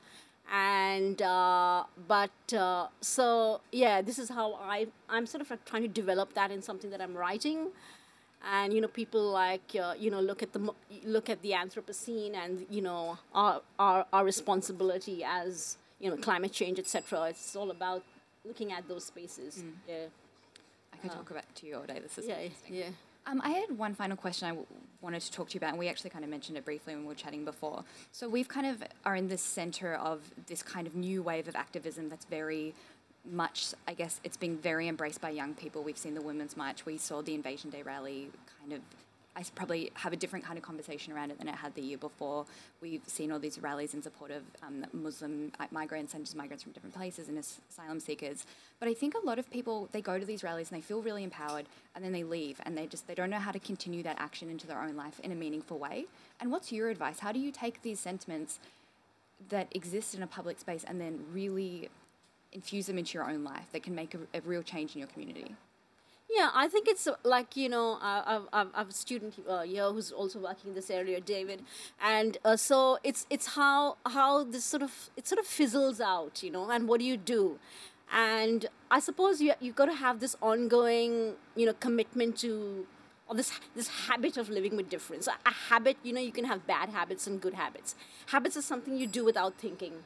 And so how do you develop these new habits of living with difference? And I've been looking at the more than human, the energies from the more than human world, and the stuff that Law and Leo, which Benoy Jane talks about. So, awesome. Well, thank you. Yeah. Thank you, Amy. Thank you, Michelle. Yeah, thanks a lot. I'm looking forward to finding out more about your shadow spaces, Michelle. It's very intriguing. Yeah. So Jeffa Greenway, Yeah. welcome. How are you? Yeah, so welcome, Jeffa. Jeffa's an award-winning architect, and also he's the director of Greenaway Architects, and chair of Indigenous Architecture. So yeah, very impressive stuff you do, Jeffa. So Jeffa, I just wanted to ask you, because when I was going through doing some little research on you, I came across this, that you are sort of the first Indigenous registered architect in Victoria. Is that right? I mean, how does it feel to be that? Yeah, well, these things are actually hard to pin down definitively, and I tend to say sort of one of a handful. So to sort of step back a little bit to give some context, as best as we understand it, there's probably maybe 10, 12 registered Indigenous architects nationally ever, and so with that in mind comes a responsibility, and so while it's difficult to sort of speak to a broader context, I guess I can only speak for myself. And so, within Indigenous Australia, we're looking at an island continent. And so within that island continent, we have a very vast diversity. So we're looking at, over 250 different language groups. So I can really only speak to my own experience and also speak of my connection to my own direct heritage. But with that in mind, I think there's a huge opportunity, and I think there's a real interesting ferment of finding meaningful ways to engage. And so we're getting a lot of positive feedback in recent years about finding ways to connect in a meaningful way. Oh yeah, I know, and you've been doing that really well, because I was just I was looking at some of the work that you've done in these healing gardens and gathering places. So I think the Healing Garden at Monash, you've done also Ngarara Place at RMIT, the Mulam Mulam Indigenous Gathering Place. So how do you make how do you make this Indigenous presence and values that about the cultivation of respect, love and care for country? How do you make it visible? Could you tell us a little more about that? In the first instance, it's really about embedding a certain sensibility. And within that sensibility, it's about revealing layers of history and meaning that isn't readily apparent. And so what I think is it's a unique opportunity because we can celebrate equally that we're connected to the oldest continuing culture in the world.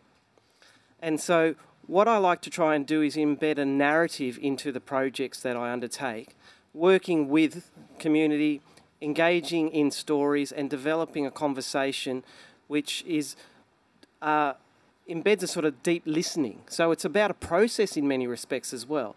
And so I think in many respects, creatives can come to a particular proposition and think they can solve all the problems. But particularly in dealing with community, the community you're engaging with have the knowledge. So then it's about a two-way conversation to tease out and not impose a solution, but start to infuse it with the ideas which are generated through those conversations. And so what I try and do is start to draw upon layers. And the way I go about this is starting to break down some of those barriers between the silos that we often get caught up into around which discipline you might be from. And so my approach is what I call Indigenous placemaking. And so with that in mind, you know, sometimes it requires an interior solution. Sometimes it requires a landscape solution. Sometimes it might be an architectural solution. And so I guess at the core of it is that well of creative problem solving and design thinking, but fused with a particular perception of space and connection, and starting to amplify those opportunities. And you know, and sometimes it's also about connecting strongly to history. Yeah, I think I really was sort of affected by when you said deep listening, because this is something that I'm really interested in, about how it affects you, how you respond, how it's multisensory.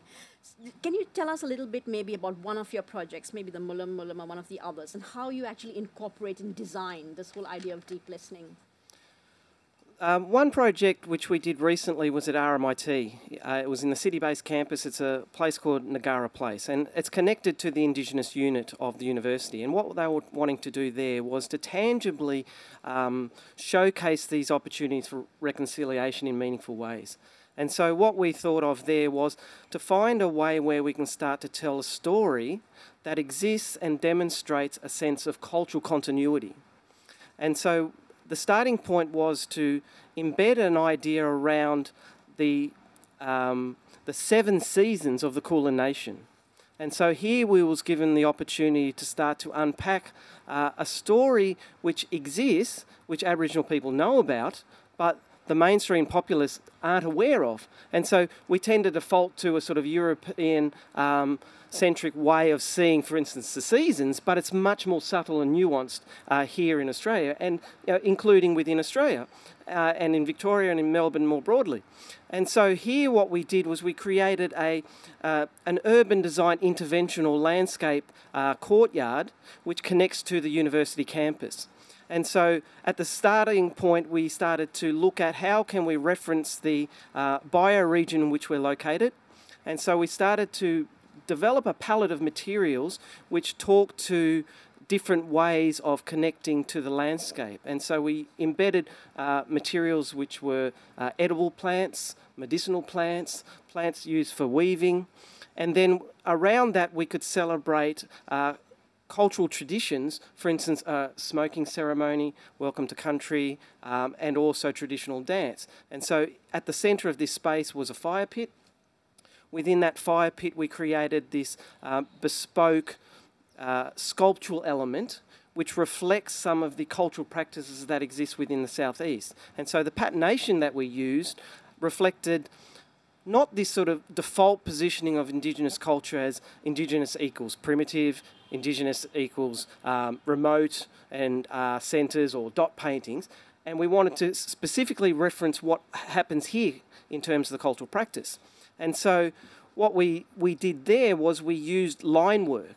And so some of the ideas reference from my country, which is northwest New South Wales, and occurs all the way through the eastern seaboard down to Victoria, where we would have, for instance, what's known as a scar tree. And a scar tree is where you remove the bark and you'd use that bark to create things like a coolamon or a canoe, and then you'd have this remnant scar in the tree. So it speaks to this idea of ecology and sustainability. So you wouldn't cut down the tree to remove the bark to make the canoe, you only sort of remove what you need. But within those scars, often in my country, there would be a sort of scarification, and there'll be carving within those scars. And they signified either important places for ceremony or also spaces which acknowledged important people, elders and the like. And so we use that patination through the ground plane, etched into the paving surface as well, and that started to sort of branch out and connect to the adjacency.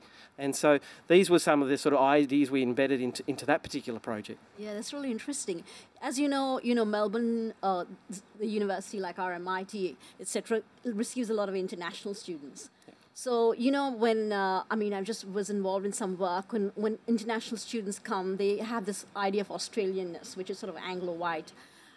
So how do you sort of lure people into the space in RMIT and sort of change dominant narratives of Australianness?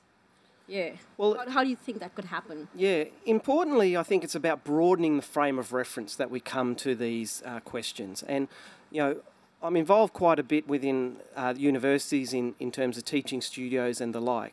And so what I find invariably is, and I often theme these studios around this notion of Indigenous placemaking, and the amount of times I have students, and we've got a large proportion of international students at Melbourne University, somewhere in the order of sort of 50 to 60% depending on which subjects. And so they're crying out to find a way to connect explicitly to this place. And there is this sort of homogeneity across cultures which has a sort of a predominant and dominant discourse around Western values and ideas. And so the best way I think we can start to connect to this place is start to tell the stories that occur here.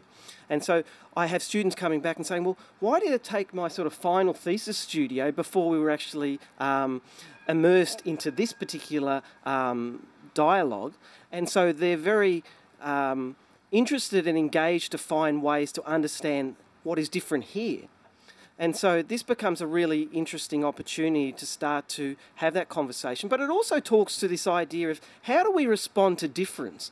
How, for instance, if somebody came to me and said, oh, I want you to design a Lithuanian community centre. Well, I know very little about Lithuanian culture. So what are the processes and methodologies one goes around to start to understand and unpack to ensure that you have a sensibility, but you do it in a respectful way, and you also understand what are the essence of a culture or an identity that you can start to infuse into design strategies.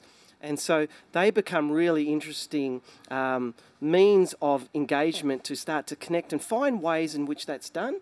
And then start to broaden the opportunities to engage in this particular way of thinking. Yeah, I think that's great, and I always think of difference. When I think of difference, it is you have all those negative stuff, but I always think of it in an affirmative way. To look forward, to be hopeful. So, but how does it work out for you to be? How can you move forward with hope, even thinking about those histories of colonial practices that have resulted in death and dispossession, and and that haunt the city. And I'm thinking of some of your involvement in this work, which was the Tanami Memorial. Yeah. For those who are not familiar, in the city of Melbourne recently, and it was launched last year, there was a monument just behind RMIT near the city bars called the Tanaminaway Malboihina Memorial. And what this does, it talks about a story of the first publicly executed people in Melbourne. Happened to be 2 Aboriginal men. The remains are believed to be in the Melbourne Cemetery at the Queen Victoria Market.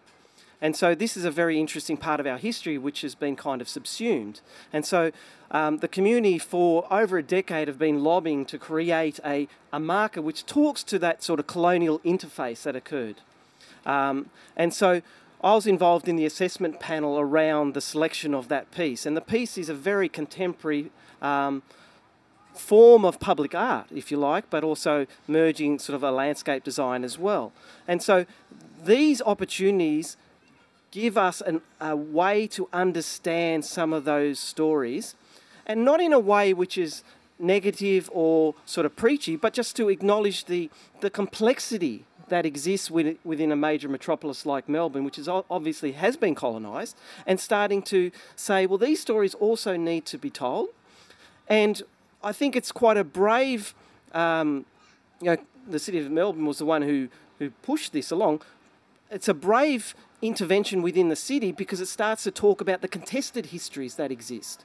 And so I think there are more ways we can start to do this because it starts to add to the richness and the layers that actually exist, which not many people are familiar with. And so these, I think, are great ways to do that. Yeah.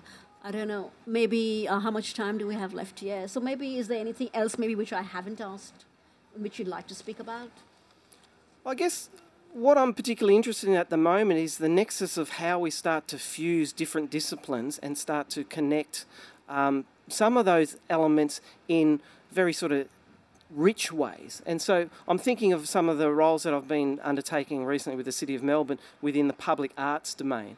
And so what's interesting there is that there are so many amazing creatives that exist in our city, and Aboriginal people kind of punch above their weight. So we see it in art, and we see it in music, and we see it in other different artistic forms. And architecture is kind of the last bastion. It's kind of the one area in which Aboriginal people haven't sort of fully embraced, but I think it starts to, it's understanding the value proposition of what good design offers to any community.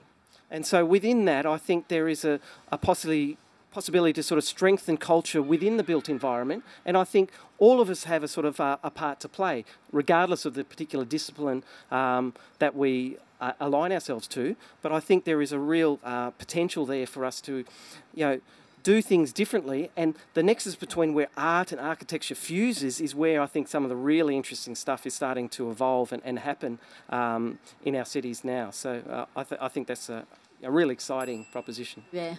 So thanks a lot, Jeff. That's great. Thank you, Michelle. So now I'm interviewing Peter. We could actually stay here without changing seats. We can, indeed. So, Peter, in many respects, you're a little bit similar to me in that you wear a number of different hats.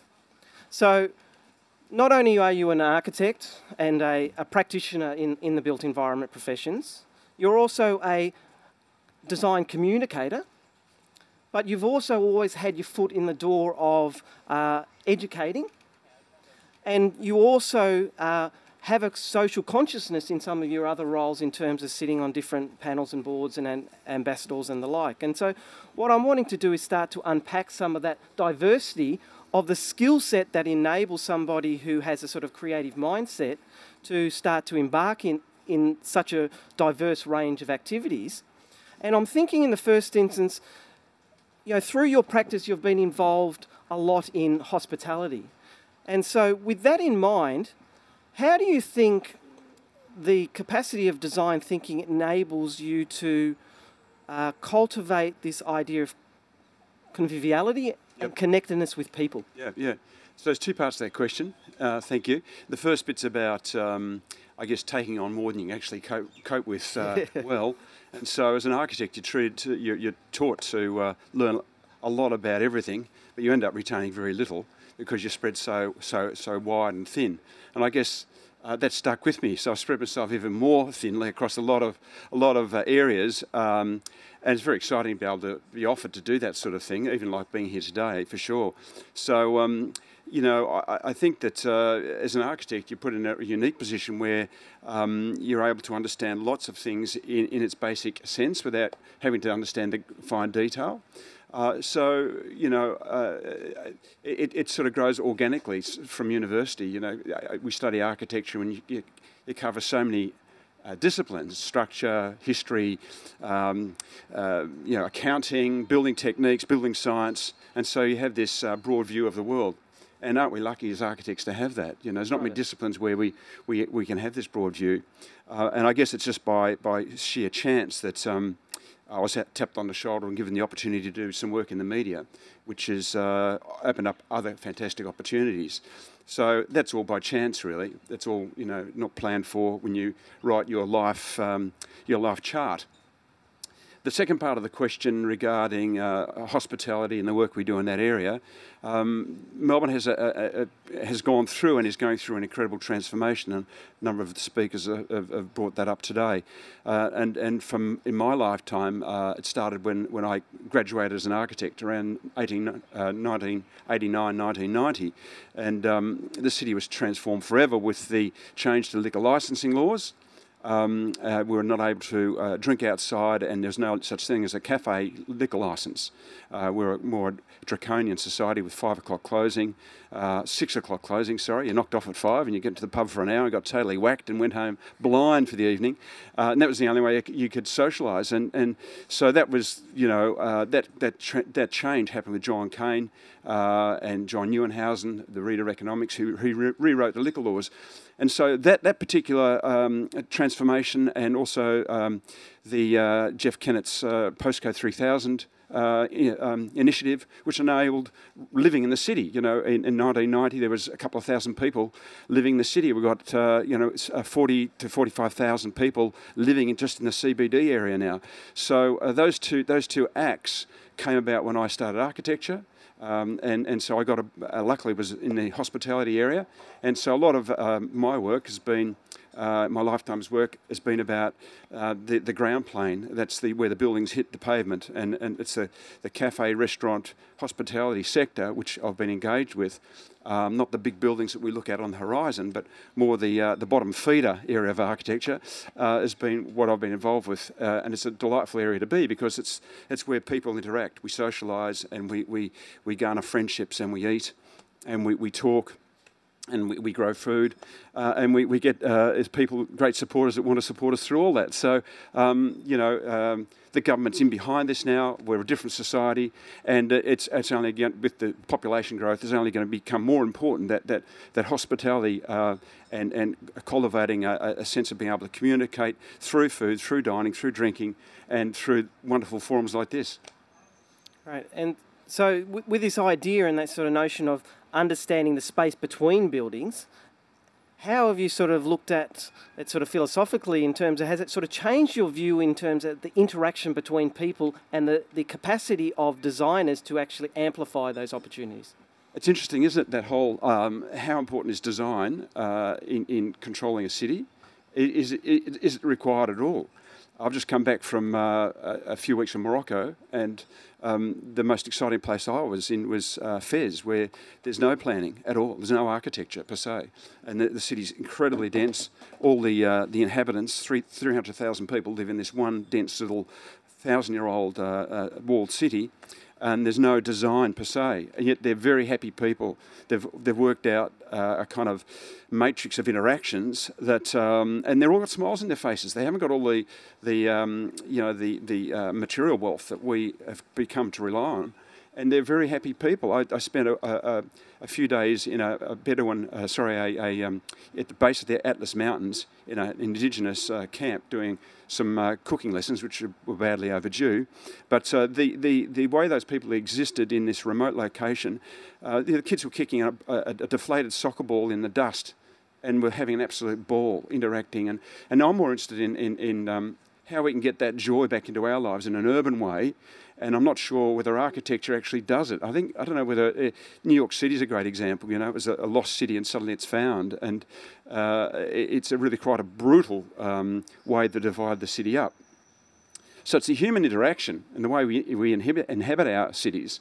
And the government's got something to a big say in all that. But it's interesting the way that architecture, we spend our lives trying to do it, is impose a kind of an aesthetic or a way to interact. And I'm not sure we're coming about it the right way. Yeah, well, I think also we have this idea of trying to find ways where we can connect people. And so density becomes important. So the number of people within a metropolis enables those interactions to happen more happenstance. And I seem to think that good design is a process of subtraction. So I think there is that capacity to sort of over-design things. But sort of within that in mind, what is it, and it seems to me that you have a love for Melbourne particularly. What is it about the culture here that really sort of resonates and that you think enables us to nurture those connections and to really... There is something different and distinct that's happening here as opposed to other parts of Exactly Australia. right, Jeff. You know, we're very lucky here being Melburnians, and I certainly appreciate it. We're in a very... we're in a sort of melting pot of opportunity. You know, we have long winters where we're locked up at home and we can think about the finer things in life. We have a very stable economy. We're relatively accepting of multicultural society. We have a very strong and rich art society, and we interact very well. We communicate very well. We're relatively well off, and we're far enough away from conflict and also natural disaster. So we've got a very stable base to be able to develop this incredible, you know, we're supposedly the most livable city in the world. And so this opportunity doesn't come across very often. No wonder people want to come and stay in Australia. So all that history and that opportunity really has developed a city which is totally unique. And you know, I think that the architecture fraternity is very strong here. There's not a lot of competition, there's a lot of collaboration. And I particularly love looking out across the city and knowing that Roy Grounds designed that building, or DCM designed that building, or, you know, getting to know the designers. They're very much public and made available, not remote. So this wonderful kind of history we have in Australia, in Melbourne particularly, develops a very rich society for interaction and for architecture, and to go on cultivating and celebrating those opportunities. And there is a genuine interest. We see it in places like the Open House Melbourne program, where you get thousands upon thousands of Melburnians coming out to sort of take a sneak peek into some of those sort of hidden gems that exist here. Yeah, so Open House, we get about 120 to 150,000 people coming to the city in the middle of winter, when it's about top temperature 8 degrees outside, with their beanies and coats on, queuing up to look through lost spaces. So this is Melburnians opening up their locked up spaces, their rooftops and basements, to let other people, you know, the general public comes through and see these lost spaces. And what a great program that is. You know, it's like this event, like Naomi's initiative. You know, it's Melburnians opening up their heart, opening up their spaces so they can share that. And you know, I'm very much part and into celebrating this wonderful fabric we have here. You've also had the unique opportunity through your role with Grand Designs to engage with a whole diversity of different people across this nation in a very intimate setting of their own homes. So through that sort of process, what have you learnt about the sort of the interactions and connections with people, and how place plays a role in that understanding of that intimacy? And you do it in your own practice in terms of design, of designing a home. So I've done about 70 one-hour episodes now over the last 8 years. And so I've travelled a lot and seen a lot of, and taken part in what is the biggest thing people do in their lives, other than get married and have kids. But it's the biggest financial commitment and emotional commitment. And, you know, people are more aware of, you mentioned place, they're more aware of getting materials from the local area, using local craft and trade, and trying to come up with a solution that's relevant to them.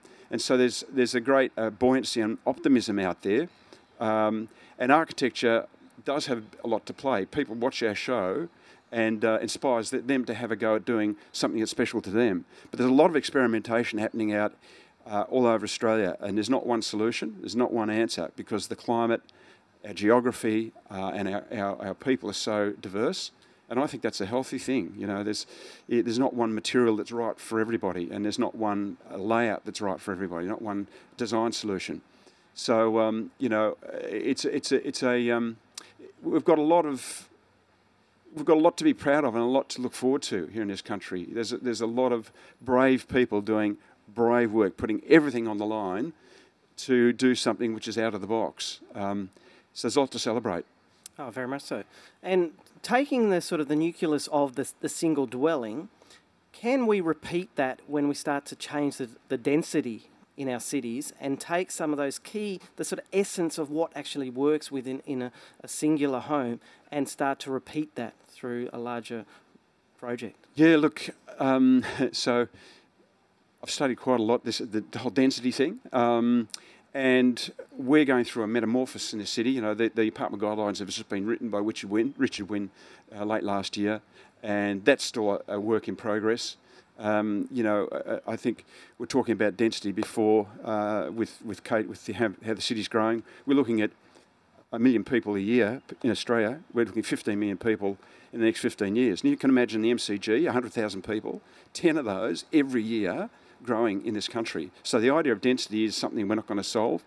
We've got this middle band of most cities, which is the quarter-acre block, and they're being nibbled away at. And there's new types being built all the time trying to solve this density thing, and everyone's trying to protect their backyard. So there's not an answer about, your question was about, is there a one thing that you can repeat, and is there a solution in that repetition? I don't think there is at this stage. I think that we're still finding our way, what that will be. I do think there's a problem with the spiky development going on just outside the city. There's, you know, if you look at the great cities of the world, they're all 5 to 6 stories, and there's an ability for you to look out the window, see a treetop, and be able to see someone's face and be able to communicate with that face. And I think when we grow out of that band, we disconnect with basic human dignity and a connectedness to the real world. That's my own opinion. You know, I think that there's some great new exemplar buildings being built. We talked about, Kate, some of those, you know, today that's happening at Newell Station and some of the Nightingale stuff. And there's a whole new, way that people are finding a way through that affordability density issue that's still unfolding. And I guess the other thing that we're always encountering within the built environment professions is this idea of sustainability. And so we know we have limited resources. So what role do we have to play to start to make that better? But also equally, is it required of the built environment creatives to have a social conscience where they can start to change the way in which we operate within our cities? Cultivating a sense of sustainability, I think, is an easy task today. I think people are very aware of what sustainability means. There's no longer building controls. There's no longer an award system that recognises sustainable architecture. It's part of every category in our award system, and it's understood. I think the sustainability is now moving on to a second or third phase, and it's more to do with the way we conduct ourselves. And you know, it's the way we interact with people, the way we deliver food. It's the way we think about multiculturalism. It's the way we dress ourselves and transport ourselves. And it's not so much about a 6-star Green Star house anymore. So I think it's moved on to another conversation. And that's kind of exciting, isn't it? You know, it's kind of caring for the world. It's a holistic approach to sort of well-being. Yeah, and it's not just about your own little patch. So I think there's a new consciousness about that. Yeah. Right on the bell. Okay, I think we're done. So if we can thank Peter for his contribution, and I think he's going to wrap up now. Thank you. Thanks, Jeffer. Robert, should I wrap up? Or would you like to come and join me?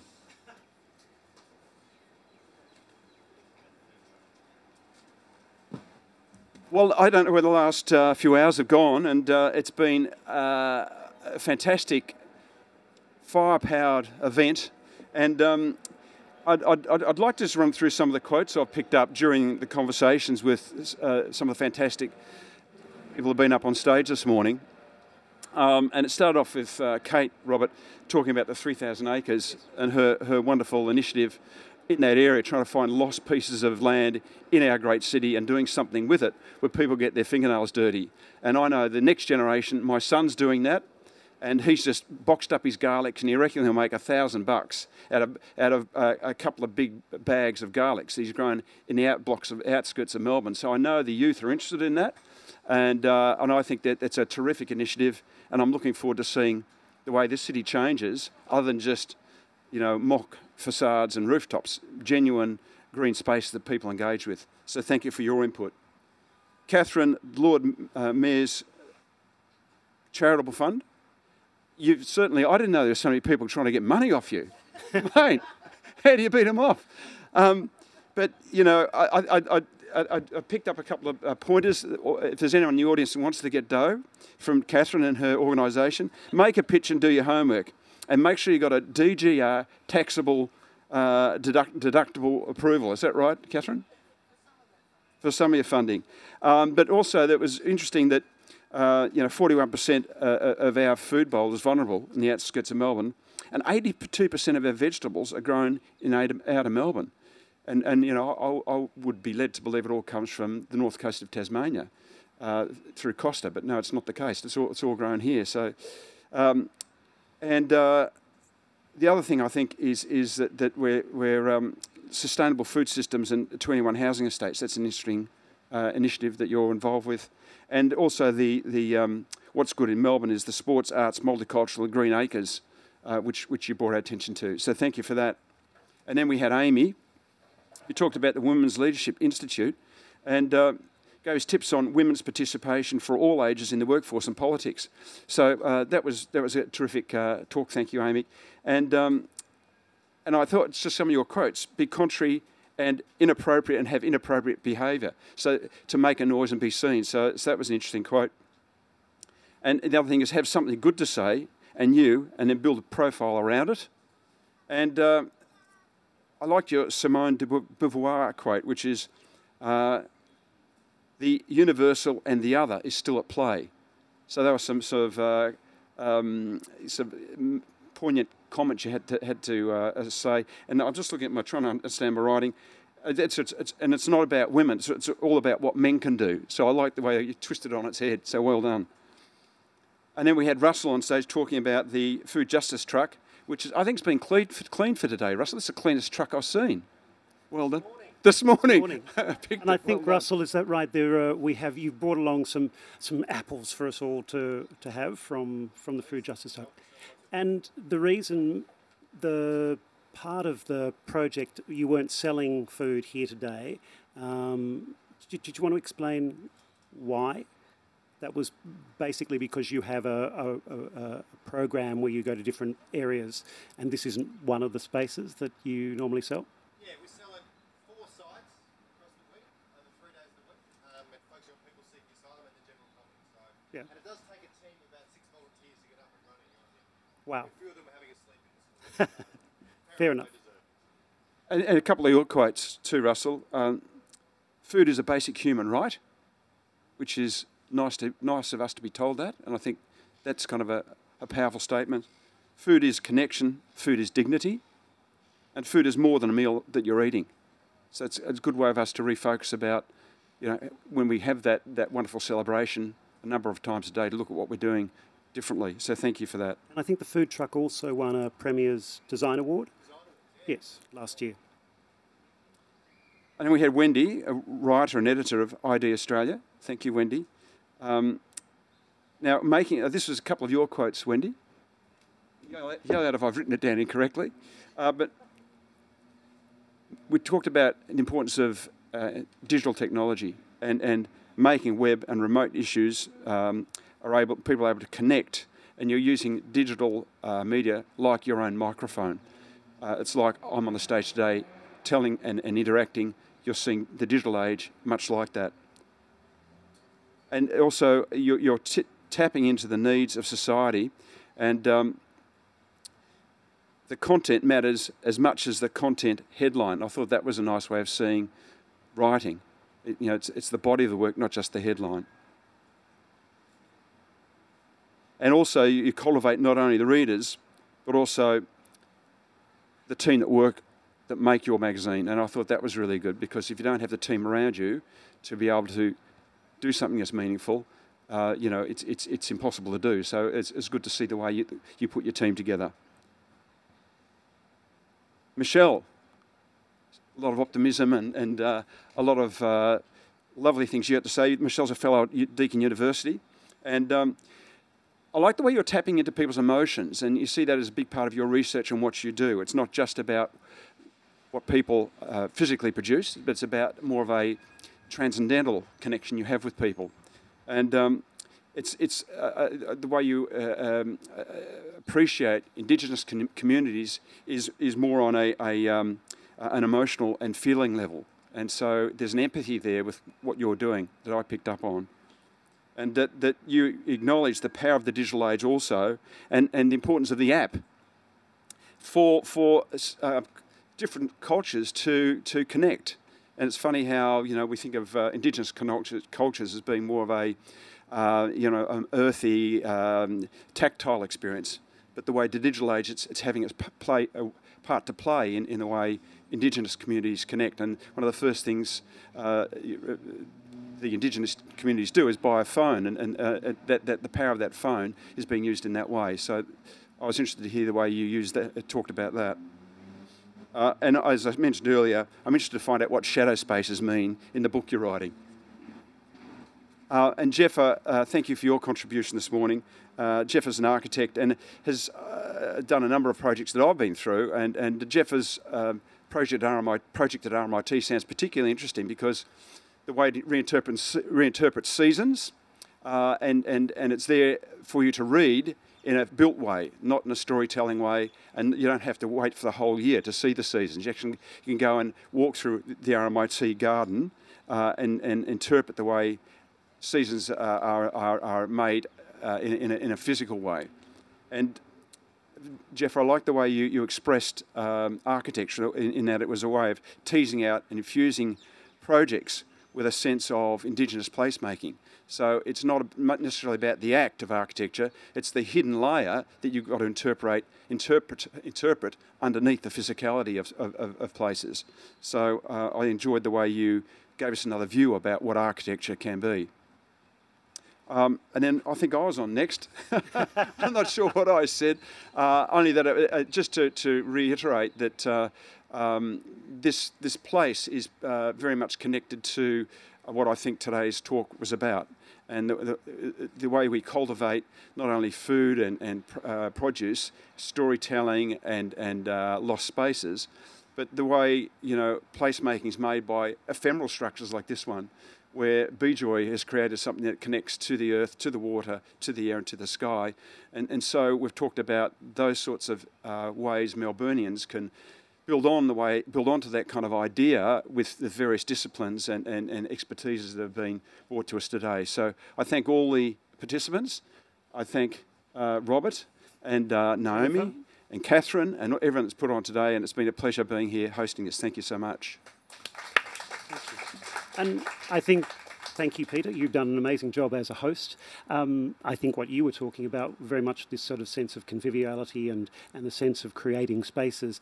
And the topic is very broad, that sort of sense of cultivation. But I suppose what came across was this cultivating a sense of belonging. And so many people talked about Melbourne and how they connect with Melbourne. And I think this sort of sense of cultivating community, cultivating plants, cultivating food, but also cultivating a connection was really an important element of what you had to say and what you brought to this discussion. So thank you, everyone. Thank you, Jennifer, for the topic. And